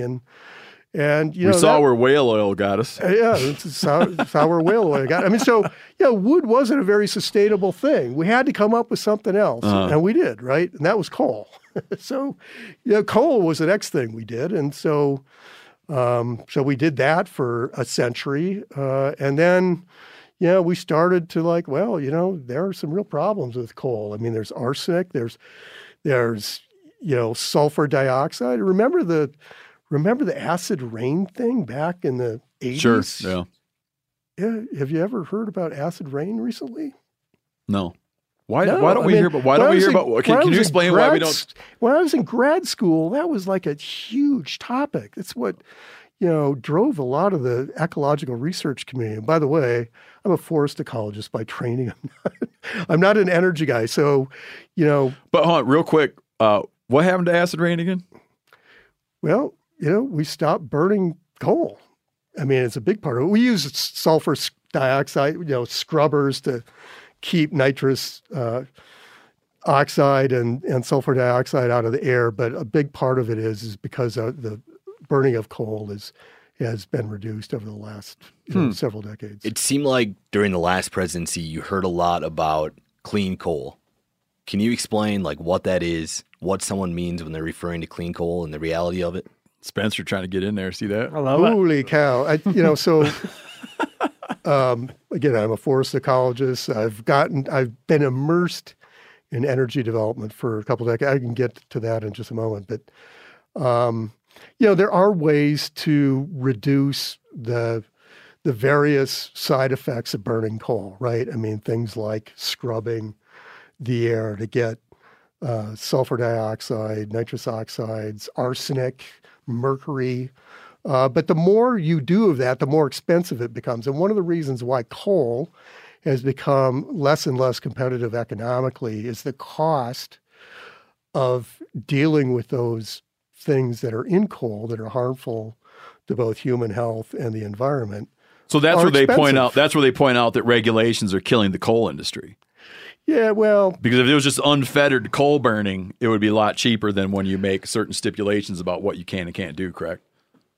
Yeah, it would be cheaper. It'd still be, arguably, it'd still be expensive. Is that right? For a whole bunch of reasons. Mm-hmm. But yeah, there's no question. Society's made the judgment, the right one, I think, that, we can't tolerate having unfettered burning of fossil fuels with no attempt to curb, the really damaging side effects of burning fossil fuels. I mean, there's no question that burning fossil stuff creates a slew of toxics that go into the air and go into the water and are a real threat to human and environmental health. But aren't we looking at God, I feel like there are so many misnomers with green and clean, and just no one's really telling the truth that, as you said, there's no such thing as a free lunch. Who's looking into what do you do with solar panels after they've run their life cycle, or battery-powered cars? Maybe we're not burning, fossil fuels, but what's where are we going to bring those things? Where are they going to break down? What kind of environmental impact will they have later on? Like, we won't maybe have them in our backyard. What countries will we be disposing of them in? That's the thing I've been trying to introduce, a conversation I've been trying to introduce in my family, is everything your kids go to now, anything they go to, they come home with a stainless steel water bottle. But it's like we have this idea that like the salvation of the world is from, like, the whole point of that whole thing is that you get one and you hang on to it, but they've become almost like disposable. And I think that like people feel better about themselves doing that, but that shit comes out of the ground, man. But it's all nonsense. Like, I miss the milkman. Like, everyone's talking about recycling. It takes a lot of energy, space. It takes a lot of processing and processes to also recycle. Oh God, I'm just depressed. I think this is all a social, political That's kind of what I issue. meant about the stainless steel bottle thing. Is like, it's hard to, you want to make it all super simplified. But like, plastic bottles, are bad. And there's a lot of reasons, like with plastic in the oceans, right? There's all kinds of reasons to be down on plastic bottles. But I don't know that the answer is that every family has 60 merch, stainless steel bottles in their, right? And I imagine in their cupboards, which is where my family went. Hey, Steve, I'm drinking out of the same coffee thing that my brother gave me 10 or 20 years ago now, By the way, it's got Congratulations. It's got a Yellowstone cutthroat there. Just awesome. to impress you. Congratulations. I try too. I have this trusty cup, you'll see, that I try to use, but I do see that people are like, you can fall into this thing where like, oh no, I'm rehabilitated. I now have 80 stainless steel containers and I lose one every week. Yeah, I own a Tesla. But I'm not feeding into the bottle, the plastic. Well, Saving the world one Tesla at a time. That's the biggest load of BS I've ever heard. No school event, right, has somebody distributing the stainless steel bottle, looking each child in the eyeballs and going, this is now your drinking vessel. For the rest of your life. It can hold many things. It is yours. Do not lose it. No. And if you ask the child, I want you to ask yourself, do you really need this stainless steel bottle? To which they will say, Yeah, no, it's absolutely true. We live in a throwaway society, right? But seriously, I think there's going to be a lot of focus moving forward with these technologies to find ways to recycle them. For one thing, you could save money just recycling batteries, for example. Lithium and other rare earth metals that go into, batteries that are used now by cars and your cell phone sitting on the table here are expensive, really expensive. And so if we can find ways to recycle those batteries, if we can find cheaper components for those batteries, there's, the 64 million, maybe $1 billion question is, scalable, cheap battery storage. And, there's a hot technology race on around the world to find cheaper, less impact ways to develop battery storage. Mm-hmm. There's some really promising research out there that suggests we can get beyond some of the rare earths, including lithium, but we don't know. We don't have enough experience. It's too early in the R&D phase. But all I can say is there is going to be a lot of focus and attention on getting cheaper and less impactful ways of developing these technologies over time. I think the same is going to be true for, wind turbine blades. And, one thing that's going on in the wind industry now is, some of these wind turbines have been out there for 20 years. They were 1 or 1.5 megawatts. Now we're doing 4. So how do they repurpose those 20-year-old turbine towers and get new blades on those things that are more efficient, can generate more energy? So we don't have to go out and build another turbine and just leave that other one there, take it down and try and dispose of it. It's like, how do we reuse? Yeah, the recycling cost, right? It's like we want really long-lasting batteries. Yeah. That's what I want. Because it's like the cost of recycling, it's the input can outweigh the output of recycling. And then it's like, what is the point? Yeah, and that's why recycling everything, every place, doesn't always make sense. Like right here in Bozeman, right, you cannot recycle glass. Why is that?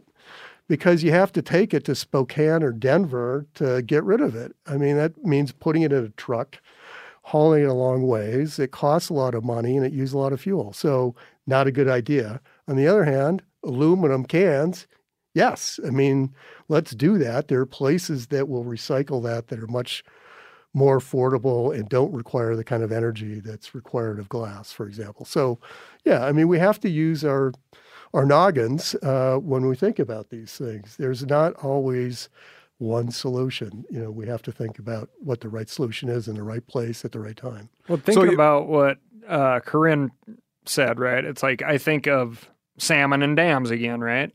I know from doing a lot of my own construction that when I tear apart a house, all that lumber that's been sitting there forever, if I rip all the nails out and put that lumber back in a house or into the new addition of the house or into whatever I'm working on in the house, that is way better than me going down to the lumber yard and buying a brand new wet 2x4. 100%, but who does that? I do. No, I mean, there's you and you are rare. That's, But I also know that if you want to talk about green, clean energy, a protein source that can replicate itself, move halfway around the frickin' globe, and then bring itself all the way back inland that is renewable that people can eat off of the entire way. Talking about salmon. If done responsibly, salmon seems pretty damn green and clean. Now, that's a hell of a pitch for a farmer. Be like, I got this idea. But that giant superstructure. It's just livestock, right? You don't even touch. Yeah. It goes out into the ocean and comes back all fat and good. No one does shit. And then we eat it. Pluck a few off as it comes by and leave enough so it can keep going up. But then you have the superstructure in the middle, right? That my God, the initial cost of putting that thing there. It seems that it would also be very beneficial to have that thing there in some capacity and renew it in a way that mitigates that cost somehow, while still allowing this miracle of protein to flow past it, both downward and upward, right? And then you look at brand new clean energy, like the startup cost is the hard part, right? And it's like, just like those oil pads and gas pads, there's going to be a lot of roads, probably a lot of chain link fencing that does not do a lot of good things for animals either. And then we talk about the space, right? So it's like how do we find our cake and eat it too? Yeah, and that's what we're all about. We need that. Let's take a step back. The reason why we think clean energy is so important is because climate change really threatens the mission that we have, which is sustaining the lands and waters that all life needs to exist. And the number one threat, habitats, wildlife, ultimately human society faces, is runaway climate change. The climate is changing at between 100 and 1,000 times faster than it has in millennia, eons. So we are compressing a huge amount of climate change into a very short period of time, a period of time that species and habitats will not be able to adapt to unless we slow it down. Living here in Montana, we can see it just in the last few years. Last year we had a record snowpack in a bunch of western Montana. By June, when the runoff normally peaks, right? I mean, you can't go fly fishing in June in Montana. That was always, when I was a kid growing up in North Dakota, we'd come out to Montana to go fly fishing because it's not very good in North Dakota. But you wouldn't come in June because the water was always too high. Well, when the water peaked last year, it was like the middle of May. And that's going on across the West right now, is that we are seeing the runoff. So we're getting about the same amount of snow, at least here. I mean, further south, that's not so true. But here in the Northern Rockies, we've been doing fine on annual snowpack and maybe even a slight increase. The problem is it's running off a lot sooner. And so what does that mean? Hoot owl restrictions. When I was a kid, you never heard of anything called a hoot owl restriction. And for those of the uninitiated, that means you can't fly fish for trout, for cold water species in the afternoon because they get stressed out because the water temperatures get up to the upper 60s, low 70s. And, if you're a trout, you depend on cold water because cold water has enough oxygen that you're used to, that you've evolved to. And if the water gets above a threshold, some trout like Yellowstone cutthroats have a fairly low threshold in the upper 60s. Brown trout can tolerate into the, low to mid 70s. But at some point, you reach a temperature where the trout just can't exist. And certainly moving around and getting caught, for example, on one of those really warm afternoons is really stressful. And fish, have been shown not to survive that stress very well. And it kills, so they might survive that day to live another day, if they don't get stressed out because they're being caught that afternoon. So those hoot owl restrictions, I looked online just trying to track how many of those have been imposed in Montana and whether there's some trend. I couldn't find any data on that, but just from my own personal experience, that's been going up, right? And we have more and more days Look at fire seasons. The fire season across the West has now been extended by weeks to several months, depending on where you are, even here in Montana. Last fall, there were wildfires, not just grass fires, but wildfires in forest settings in November and December. That's almost unheard of. These changes are happening now. So the reason why we're so motivated to advocate for clean energy is because of that underlying problem. Do you foresee that your organization, the Nature Conservancy, will you guys turn Nature Conservancy lands over to renewable energy production? No.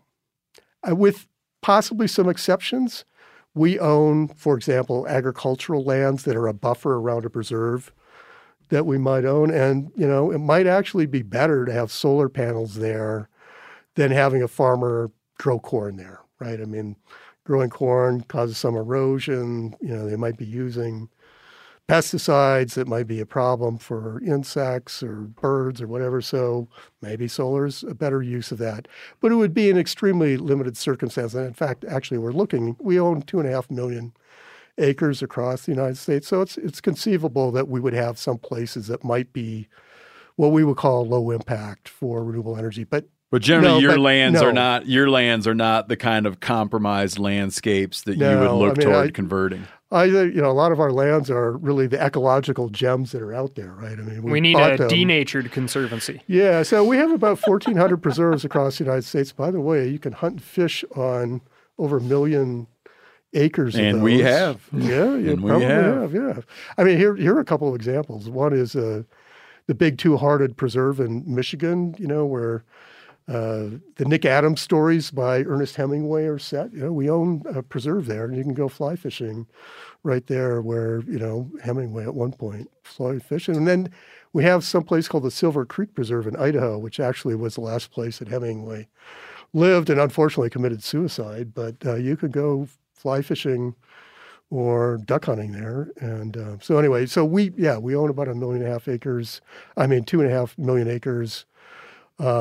We've acquired another 15 or 16 million acres nationwide that we've transferred to state and federal agencies. The vast majority of that's open to hunting and fishing too. So, is that right? I didn't know that. Yeah. So, a lot of those lands went to state, wildlife management areas, or they went to the U.S. Forest Service, or they went to the Fish and Wildlife Service or the Bureau of Land Management. Yeah, somehow I didn't know that. I didn't know that you guys did land transfers that put land into public estate.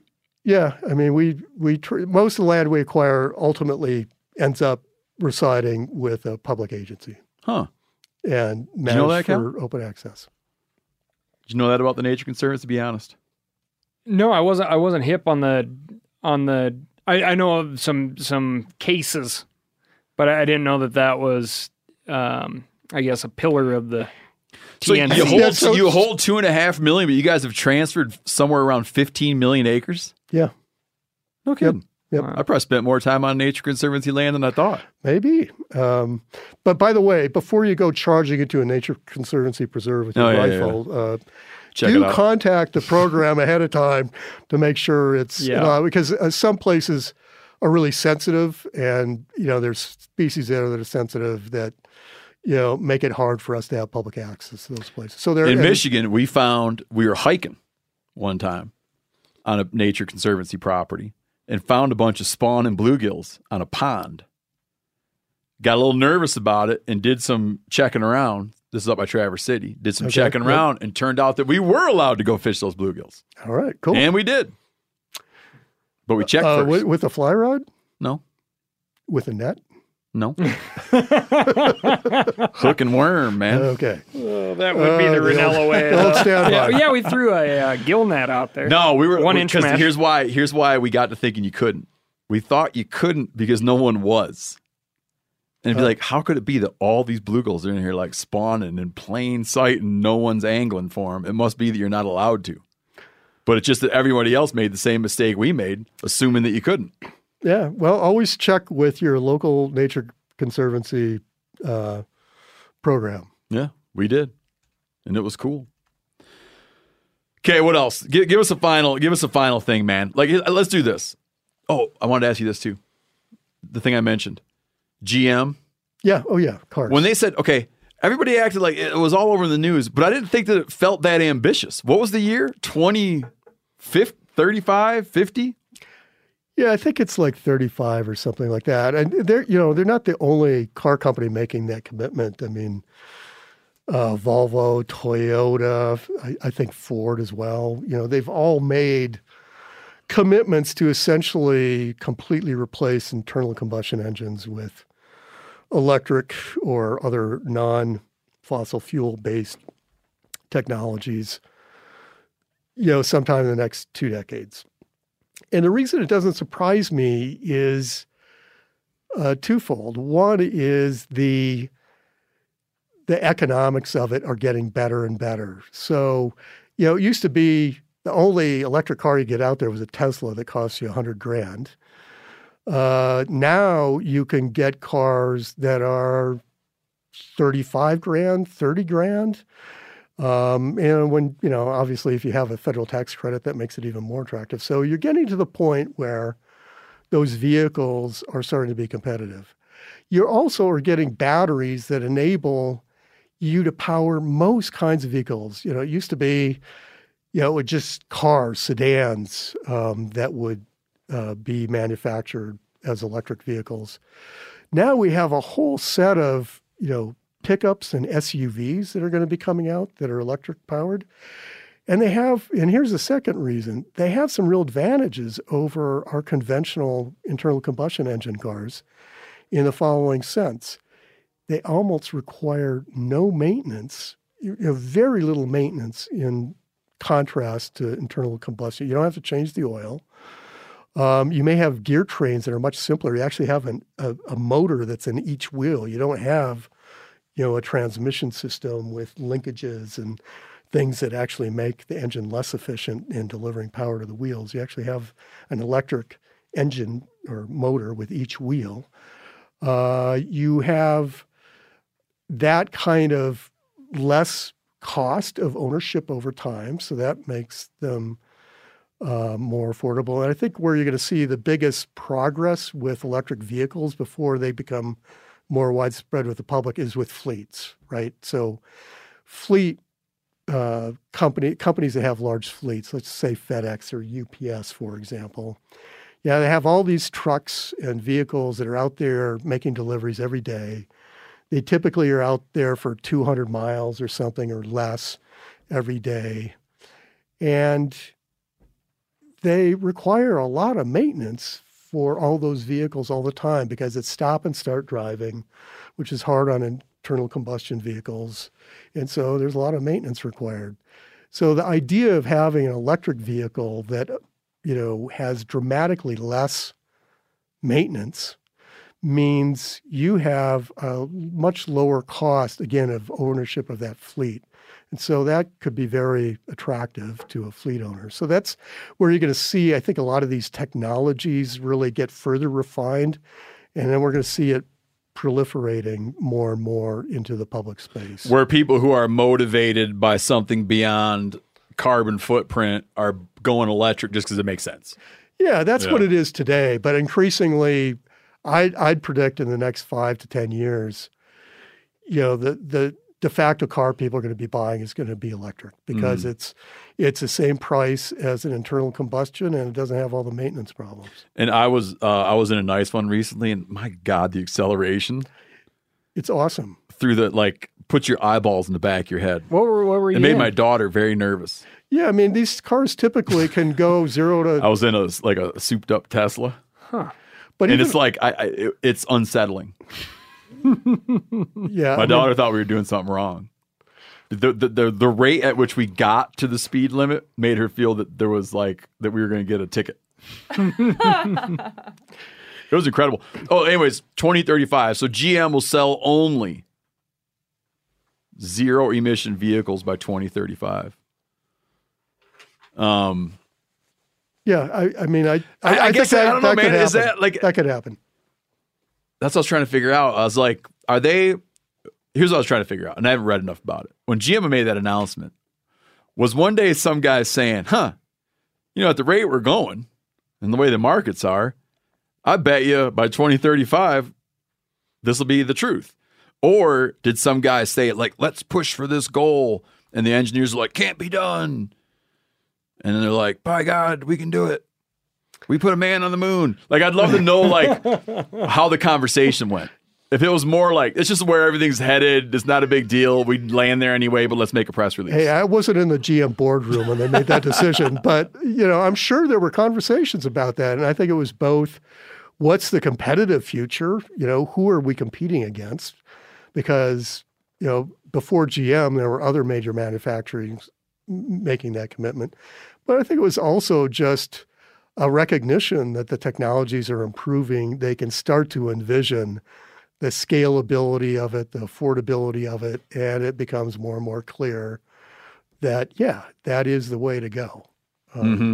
What's interesting is, during the last administration, the administration really wanted to try and roll back the clean energy standards for cars, for vehicles in California, right? The CAFE standards. And actually, a lot of the vehicle manufacturers said, no, don't do that. We're actually on track to meet those standards and exceed them. And in fact, we think that's a good thing competitively for us to be able to do that, because we're going to be competing with cars from Japan and from China and from Europe, where they are doing that stuff. And if we're not doing that stuff, we're going to be caught uncompetitive, at least with the rest of the world. So we need to keep up with the competition. As we record this, there's blackouts happening right across Texas and the Dakotas. How would things be better or worse if we relied more on renewable energy? I think actually it'd be better. And I'll tell you why. So first of all, let's recognize what's driving the blackouts now. It isn't simply that, wind turbines are iced up and can't move. I mean, here in Montana, Wyoming, Iowa, Minnesota, we have wind turbines, many, many thousands of them, no problem in the wintertime. And that's because they're winterized and they're prepared to deal with that kind of climate. In Texas, they're not. And in fact, in Texas, natural gas plants and coal plants and nuclear plants aren't either. And those shut down way more than wind did, according to ERCOT, the report I heard yesterday. And so, natural gas lines are freezing going into plants. Coal piles are frozen so hard they can't get the coal moved to put it on the conveyor belt to take it into the plant. And water cooling systems at nuclear plants are frozen because, again, they're not insulated, they're not winterized, they're not used to those kind of temperatures. The other reason why Texas is experiencing the energy blackouts that it's seeing currently is because they have a grid that's unto themselves. It's, the energy reliability system, ERCOT it's called, that's a grid manager, and it's only Texas. It does not connect to the rest of the country. If they had a grid system that actually were better interconnected, there would be energy from other parts of the country that could come into Texas. You're getting into some Alamo stuff here, man. Yeah, no, I know that. I know there's pride of independence and ownership, but ultimately that is going to... Davy Crockett gave up. But actually, he surrendered. We're going to be better off as a country building out renewables and increasing grid connectivity so we can move energy around more easily around the country so that we can get stuff to where it needs to go when it makes sense. Again, this goes back to it's cloudy sometimes, it's dark every day. So we need to have a mix of energy in a lot of places, all interconnected, and they can flow around the country to where it's most needed. That's going to be part of the renewable energy solution. That will actually help us when we have things that can drive blackouts like these big energy or these big climate impacts like we're seeing in Texas today with the cold weather, or like we saw in California last year with all the heat and the fires, which, by the way, it wasn't solar projects that couldn't generate energy. It was forest fires burning transmission lines that actually were set by transmission lines arcing. And a big part of why the California system experienced so many problems last year was because of transmission lines. But burning. You haven't heard that conspiracy that it's Israeli lasers? You gotta get get hip to the news, man. Jewish lasers. It's Israeli lasers. That's not. I mean, let's make sure we're accurate. L'chaim. Isn't that though mining for a lot more copper and digging up a lot more ground, put all that connectivity in there? Yeah, like I said, trade-offs, Corinne. I'm just so depressed. But there's no easy way out of this, free man. lunch, Corinne. You just There's no free palatable lunch. way out of this. I think the moral of the story is be more conscientious like Cal and live like Buck Bowden in the middle of nowhere in Alaska. Yell at your kids when they leave Seriously. their closet light on. What is this going to do to the trade-in value of my Toyota Tundra? I mean, I'm about the time GM's making that switch. It's about the time we'll be looking for a new rig. You'll have it paid off. Cal, trade it in fast. No, I mean, it'd still be good for a while. All right. How do people go? Let's say they wanted to go read up on this. Do you guys have? Do you have the sort of policy stance, or where do people go? They're like, man, I need to find out, or I need to refute this guy, or whatever they want to do.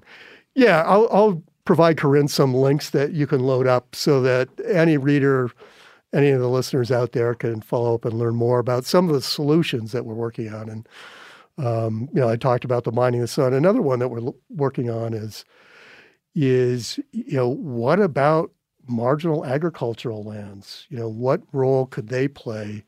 And one farmer's marginal is another farmer's, best place. But, for example, we irrigate a lot of land in the West for alfalfa, and some of that land is really poor productivity and the water is extremely valuable for lots of things besides a low-value crop like alfalfa. Maybe we should put solar there instead of alfalfa.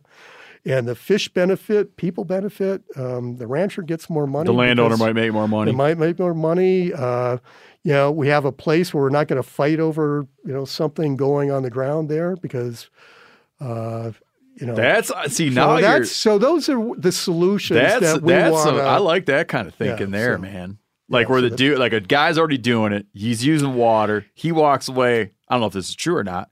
He walks away with more money. Yeah, I mean, less water gets used. We think that there are win-win situations out there, and we think there's a lot of them, actually. Let's figure out where they are and how we unlock those places. Let's do that so we can spend less time fighting over it and more time hunting and fishing in the places that we love to go. This alfalfa deal, you better talk to Mark Kenyon because he probably likes those. He likes those alfalfa fields. Hunting them whitetail deer. Hey, I'm not saying get rid of all of them, right? I mean, we still need alfalfa out there. Mark Kenny's going to be an anti-renewable crusader once you start talking about ruining all of his alfalfa fields. All right, Nels Johnson, thank you very much for joining us. Thanks, Steve. The North American Energy Program Director at the Nature Conservancy, and even if you don't realize it, you have probably been on some of their properties. I know I have. I sure have. Killed an elk on one. Oh. Yeah, Oregon. Well, I'd like to point out, too, Cal, that you got a Sika deer on one. Oh, I did get a Sika deer on one, yes. All right. Thank you very much. Appreciate you coming on. As things shake out, hopefully we'll have you back to explain where we're at in the future. All right. Adios. All right. Thank you very much. Thanks.